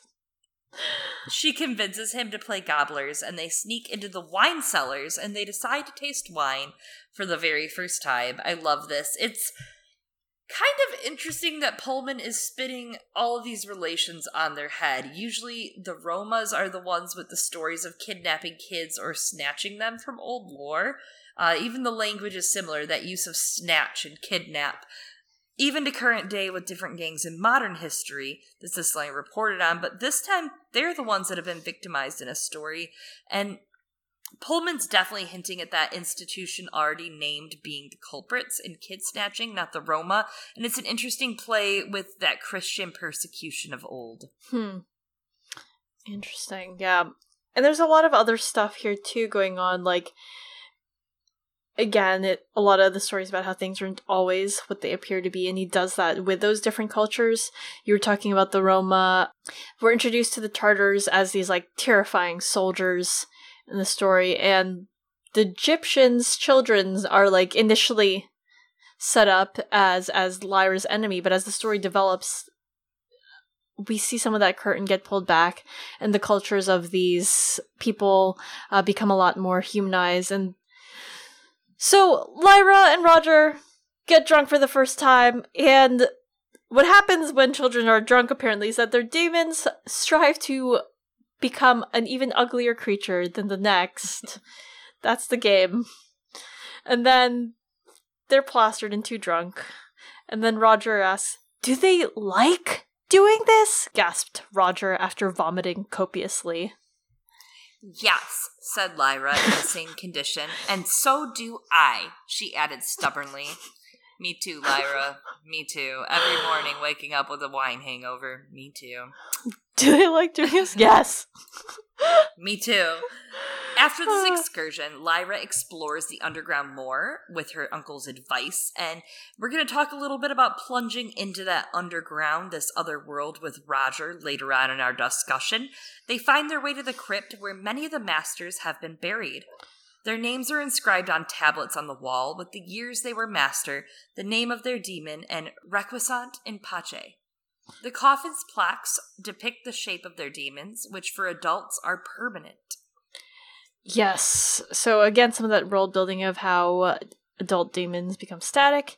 There's some interesting demons here, like amongst the masters. One has a basilisk, and someone else actually had a fair woman as a demon. And what's even more interesting is, so we are using like an electronic version, for like notes and putting things into our outline. But in my version / edition of the book, which is a compiled version of like all three of the His Dark Materials trilogy, that's in there, that fair woman being a daemon of one of the masters, and it's not in this electronic version. So I don't know like what the difference is between versions, like and what the decision was behind whether to include it, if it was added later, or if it was taken out. Because my version also still has the woman in the golden coat, the woman with the golden demon monkey having black hair, so I don't know. Anyways, it also... This version does too, the one I'm reading. Yeah, so it goes to show... yeah. And the reason we call that out is because after the Golden Compass movie with Nicole Kidman playing that woman, Philip Pullman felt compelled that this character actually has blonde hair. And I think it really works if she does, but anyway... it does go to show that the demons aren't limited to our world's animals, but also, like, I don't know, what does it mean if someone has a human as their demon? Tell me, Chloe's Aminal Hour. Corner. Unknown. Corner, hour. I don't know. I'm not there yet. That's an interesting one. I haven't gotten to think about that in depth yet, and I think we should come back to it next episode. Okay. We can come back to it, shelve it, just like all of these skulls that are in shelves. Yeah, they're likely the skulls of scholars, and each contain a coin that depicts their demon as well. Lyra one day plays a trick where she mixes up the coins, and Pantalaimon stresses out. He becomes a bat, and he tries to get her to stop, but she does it anyways. That night, she's visited by night guests in their robes, headless where their skulls would be. Pan scares them off by becoming a lion, but after that she goes back down underground and she writes the coins. And apologizes, yeah. Yeah. And then another time when they're heading down there to the underground, the intercessor, Father Haste, stops them. He sends Roger back to the kitchen, and then he grills Lyra about her companions, like, are you lonely? Do you want to, like, hang out with girls more? And she's like, no, I'm chill. And he's like, whatever, you can talk to me about anything, right? And she's like, okay, word. And then he lets her go. I don't like that. What just happened there? And you know why. So then the gobblers came to Oxford. The first time Lyra heard it, it was a child from Egyptian family that she knew, with the canal basin full of boats. Yep, and this year, she has a plan for waging war against Egyptian children again. It's not going to be about the bung, but turns out there ends up not being a war, because as it's about to start by the boatyard, Lyra hears Ma Costa yelling and trying to find her son Billy, who's suddenly gone missing. Ma Costa had given Lyra clouts on the ear twice, but gingerbread trees thrice. Her family's well respected among the Egyptians. Lyra describes them like princes, but it's also their family she tried to sink by finding the bunghole. The bunghole! The bunghole! Bungholio? She firmly believed in this bung. It's my favorite. When Lyra asks, Egyptian child tells her they think the gobblers got him, and Lyra's surprised to learn they're in Oxford. Half a dozen brats turned with expressions of derision, and Lyra threw her cigarette down, recognizing the cue for a fight. Everyone's daemon instantly became warlike. Each child was accompanied by fangs or claws or bristling fur, and Pantalaimon, contemptuous of the limited imaginations of these Egyptian demons, became a dragon the size of a deerhound. I just want to say, first of all, I like that Lyra's like, alright, it's going down, throws her cigarette on the ground because she's like, we're gonna fight, but also... most importantly, Lyra is 12 and should not be smoking cigarettes. Young lady, where did you get this cigarette? I know. She's wild, as they say. Truly. She is. She's unruly, truly. Ma Costa is not having any of this bullshit. She smacks the kids around and she's like, have you seen Billy, Lyra? And I love Ma Costa. She's like the Molly Weasley of the story. She's the mother figure Lyra didn't have growing up, right? I think that's a perfect... Or did have. Oh, yeah. That's a perfect description of her. Yeah, she's loving and caring and has a good heart. She is, and she protects Lyra. Nope, can't say that yet. She is. And because the Egyptians often let their children roam around and aren't usually concerned with this, Lyra feels even more fear seeing that Ma Costa is terrified about Billy's whereabouts. Everyone's unsure about what happened to Billy and what the Gobblers actually do, as we've noted, and Lyra deduces that, based on everyone's accounts, Billy probably hasn't been seen for at least 2 hours. She says, though, that the Gobblers must look like ordinary people or must be able to blend in, or else they couldn't have just come out in broad daylight. Clever. Very clever. She's astute. They don't find Billy, and the Egyptians are angry and tired and sad, and she learns that a girl, Jessie Reynolds, was also taken from the market.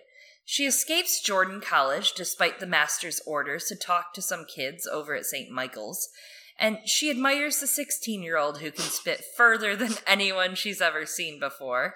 This is hilarious. This is Lyra's hero. She's just like, that kid's so cool. He can spit so far. She's literally Louise from Bob's Burgers. I could see that. They would get along. Yeah, same. The older kids disbelieve the rumors of the Gobblers, and as Lyra explains they're real, she suddenly remembers. Something had suddenly come into her mind. During that strange evening she'd spent hidden in the retiring room, Lord Asriel had shown a lantern slide of a man with streams of light pouring from his hand, and there'd been a small figure beside him with less light around it, and he had said it was a child, and someone had asked if it was a severed child, and her uncle had said no, that was the point. Lyra remembered that severed meant cut. And then something else hit her heart. Where was Roger? No! Yeah. But also, sidebar, it's just like, this is how it opens and that's how it ends. I know. Fuck. So suddenly she feels fear. She rushes back to Jordan College and clamors for Roger. She's afraid the Gobblers got him. She starts to cry, and the others convince her they also care for Roger.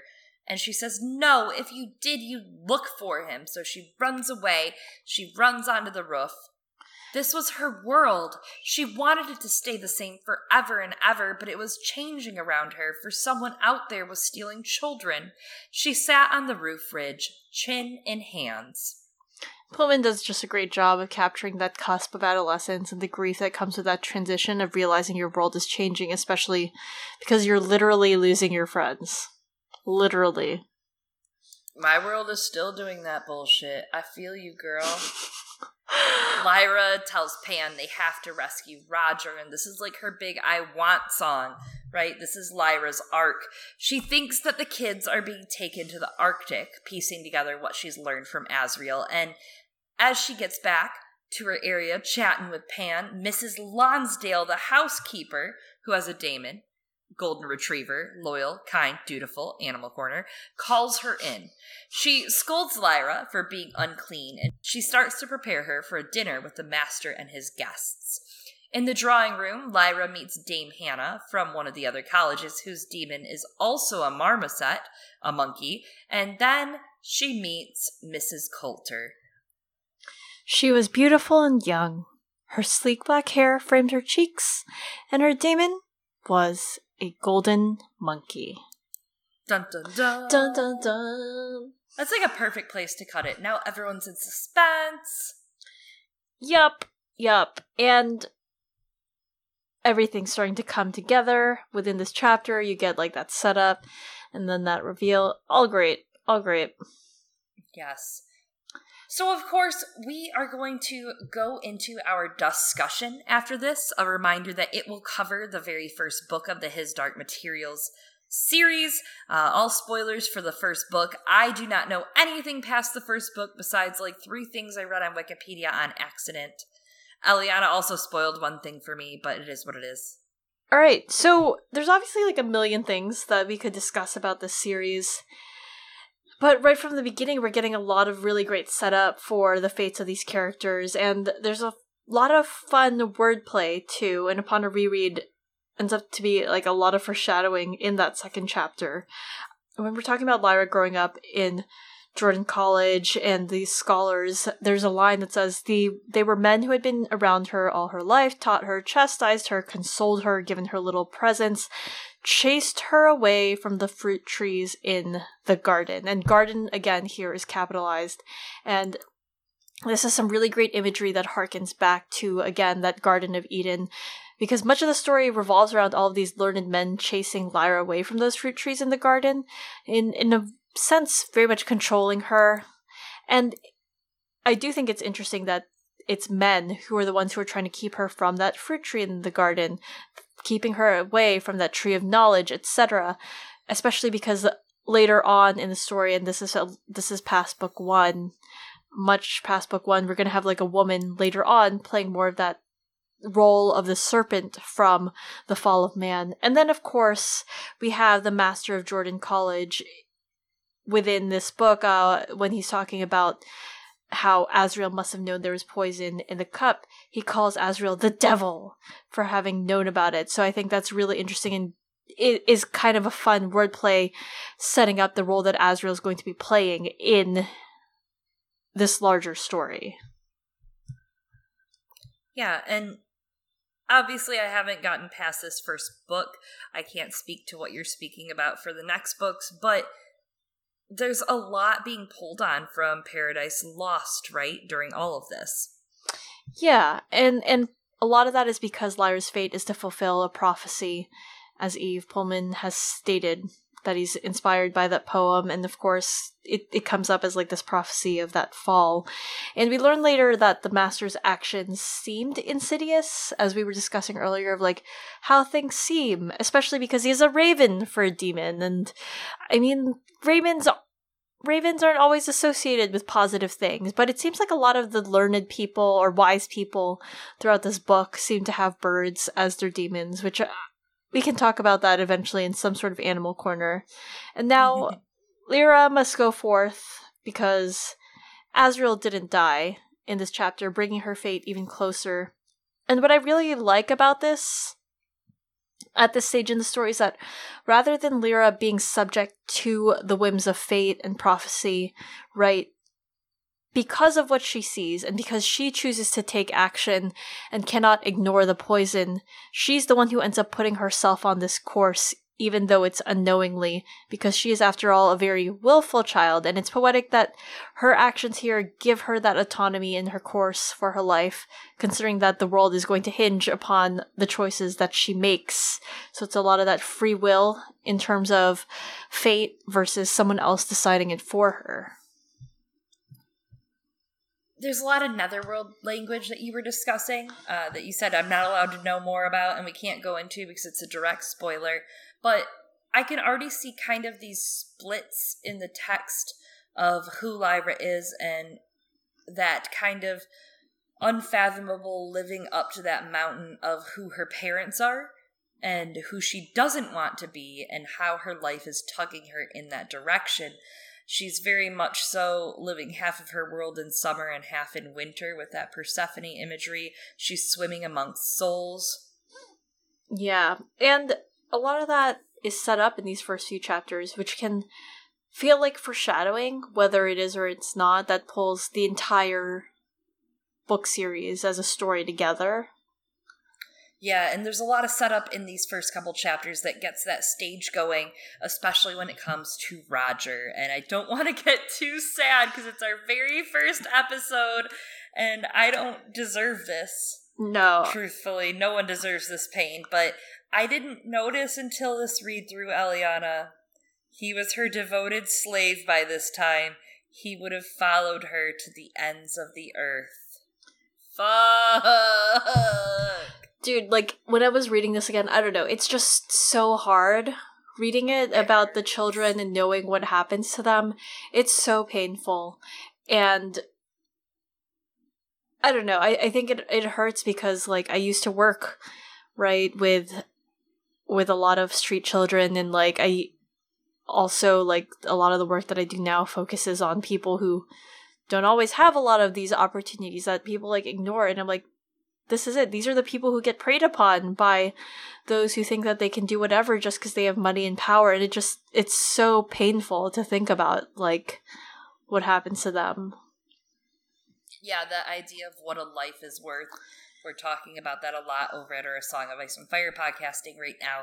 But what is a life worth, and what constitutes someone's life worth more than another person? And why is Roger's life worth less than someone like Mrs. Coulter's life?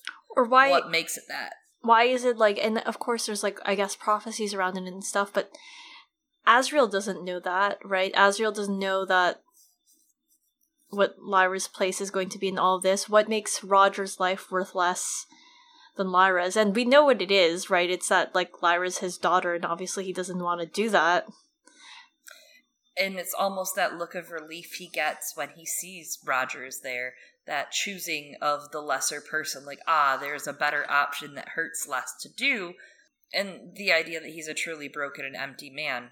You know, that's what this says to us, that if you're willing to do that to a person, whoever they are, a person, you've truly lost your path. Yeah, or, I don't know, it plays with some other ideas or themes of, like, is it worth it or not, right? Like, based on some of the courses that Lord Asriel will take, and lost path versus enormous conviction, because in a lot of ways, Lord Asriel is still painted as very heroic, despite this horrible act, and I don't know, it's such a gut punch, that idea he would have followed her to the ends of the earth, and he does follow her to the end of this world, and the end of this earth as it opens at the end into another one. And only death can pay for life. Right? Or something like that. It's just, So, Pullman does a really great job of showing and not telling. He's not only having Asriel give Lyra these hints and unsaid quizzes, but he's quizzing us, the reader, as well. He's showing Lyra and us the photos. He puts the pictogram slides up for us and the scholars and Lyra, the hints and clues. But the tragedy is that none of us, just like Lyra, understand until it's too late. Right? Mm-hmm. Yeah, I mean, but, like, how would they? Like, how would they realize what he's going for? But, I mean, I guess we should have seen, right? That, like, clearly he's not, like, super perturbed by the idea of it being, like, a severed child. No one in that room truly is. Because they're all like, we're intellectuals. We're doing it in pursuit of knowledge or whatever higher cause. And they're all just like, is it a severed child? Like, everyone fucking knows. Yeah, it's this don't ask, don't tell policy, and we see it a lot in religious institutionalism. You look at Catholic Church, look at all of the covering up that's been going on there with a lot of stuff. It's where power resides, corruption and rot resides every time. Yes. And coming back up all the way to the beginning, it is, here we're going to talk about Lyra's name and why I'm now so insistent on saying Lyra and correcting myself every 2 seconds because I keep saying Lyra. Because her name is Lyra. It's inspired by a lyre, the musical instrument. But, of course, if you look at it in that context of Lyra and the lyre, it sounds a lot like the word liar, right? And it makes a lot of sense in the context of her being Lyra Silvertongue, which plays again into this idea of truth versus lies, that knowledge and innocence, especially as Lyra is in many ways very innocent, but she's still, like, doing this very deceitful thing and continuing to portray innocence. But it's kind of funny because both of her parents are also very good liars. Yeah, and we'll dive into Mrs. Coulter a little more when we get closer to.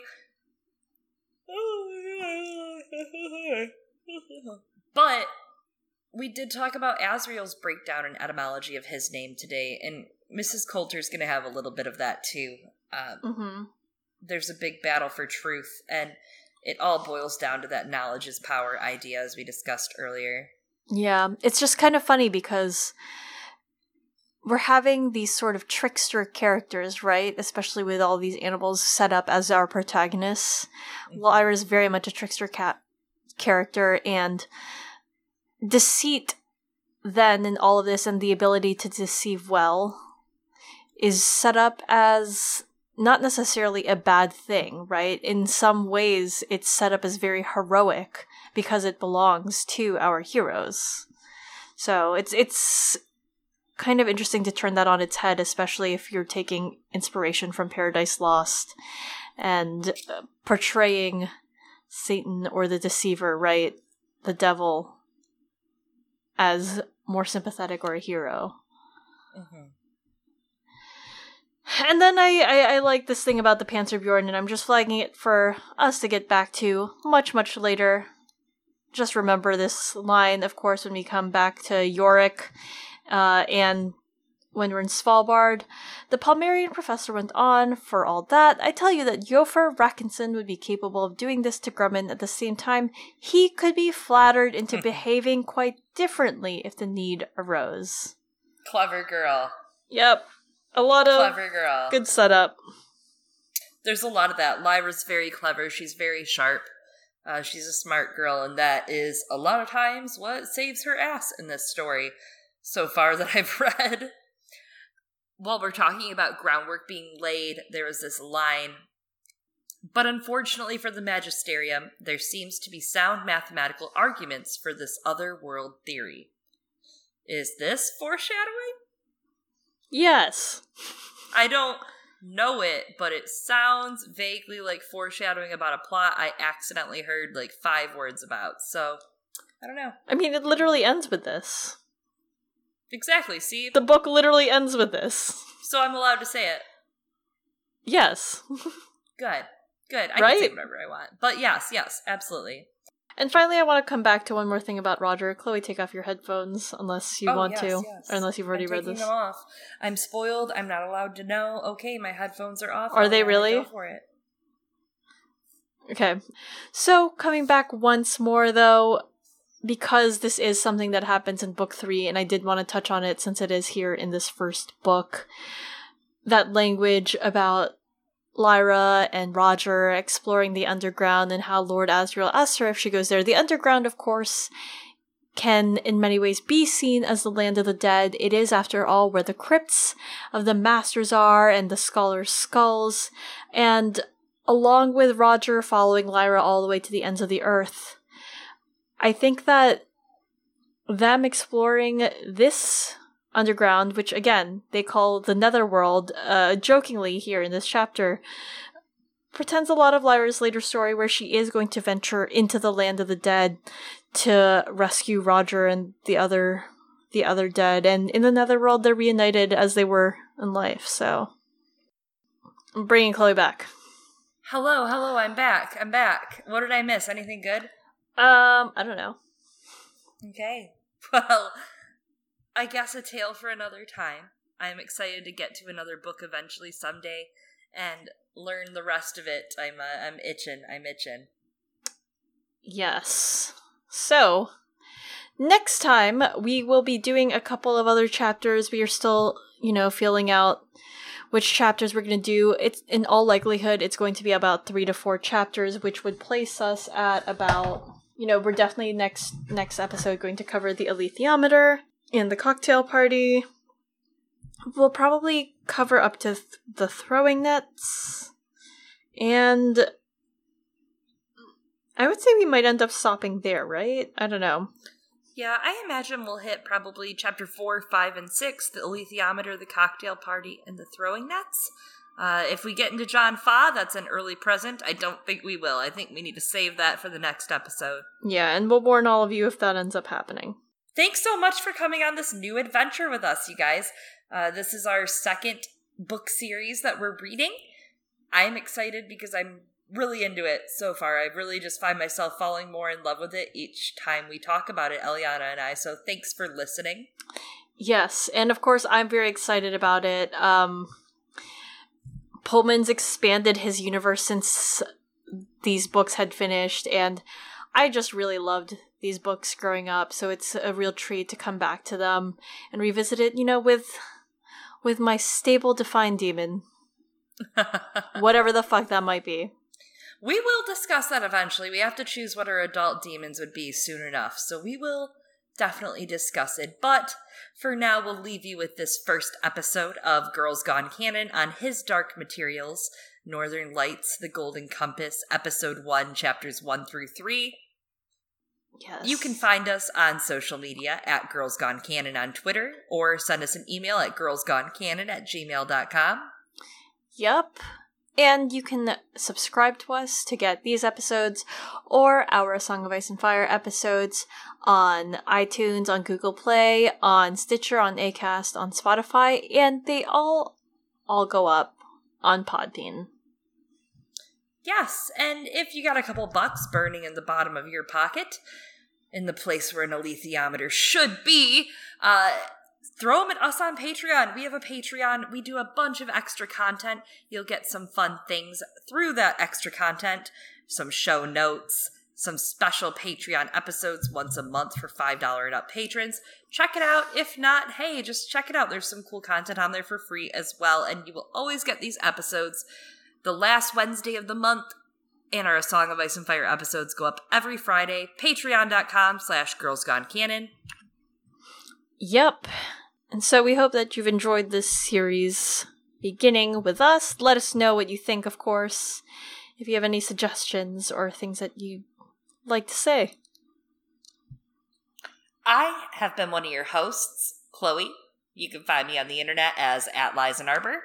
And I have been another one of your hosts, Eliana. You can find me as Arithmetric on Twitter. Thanks, guys.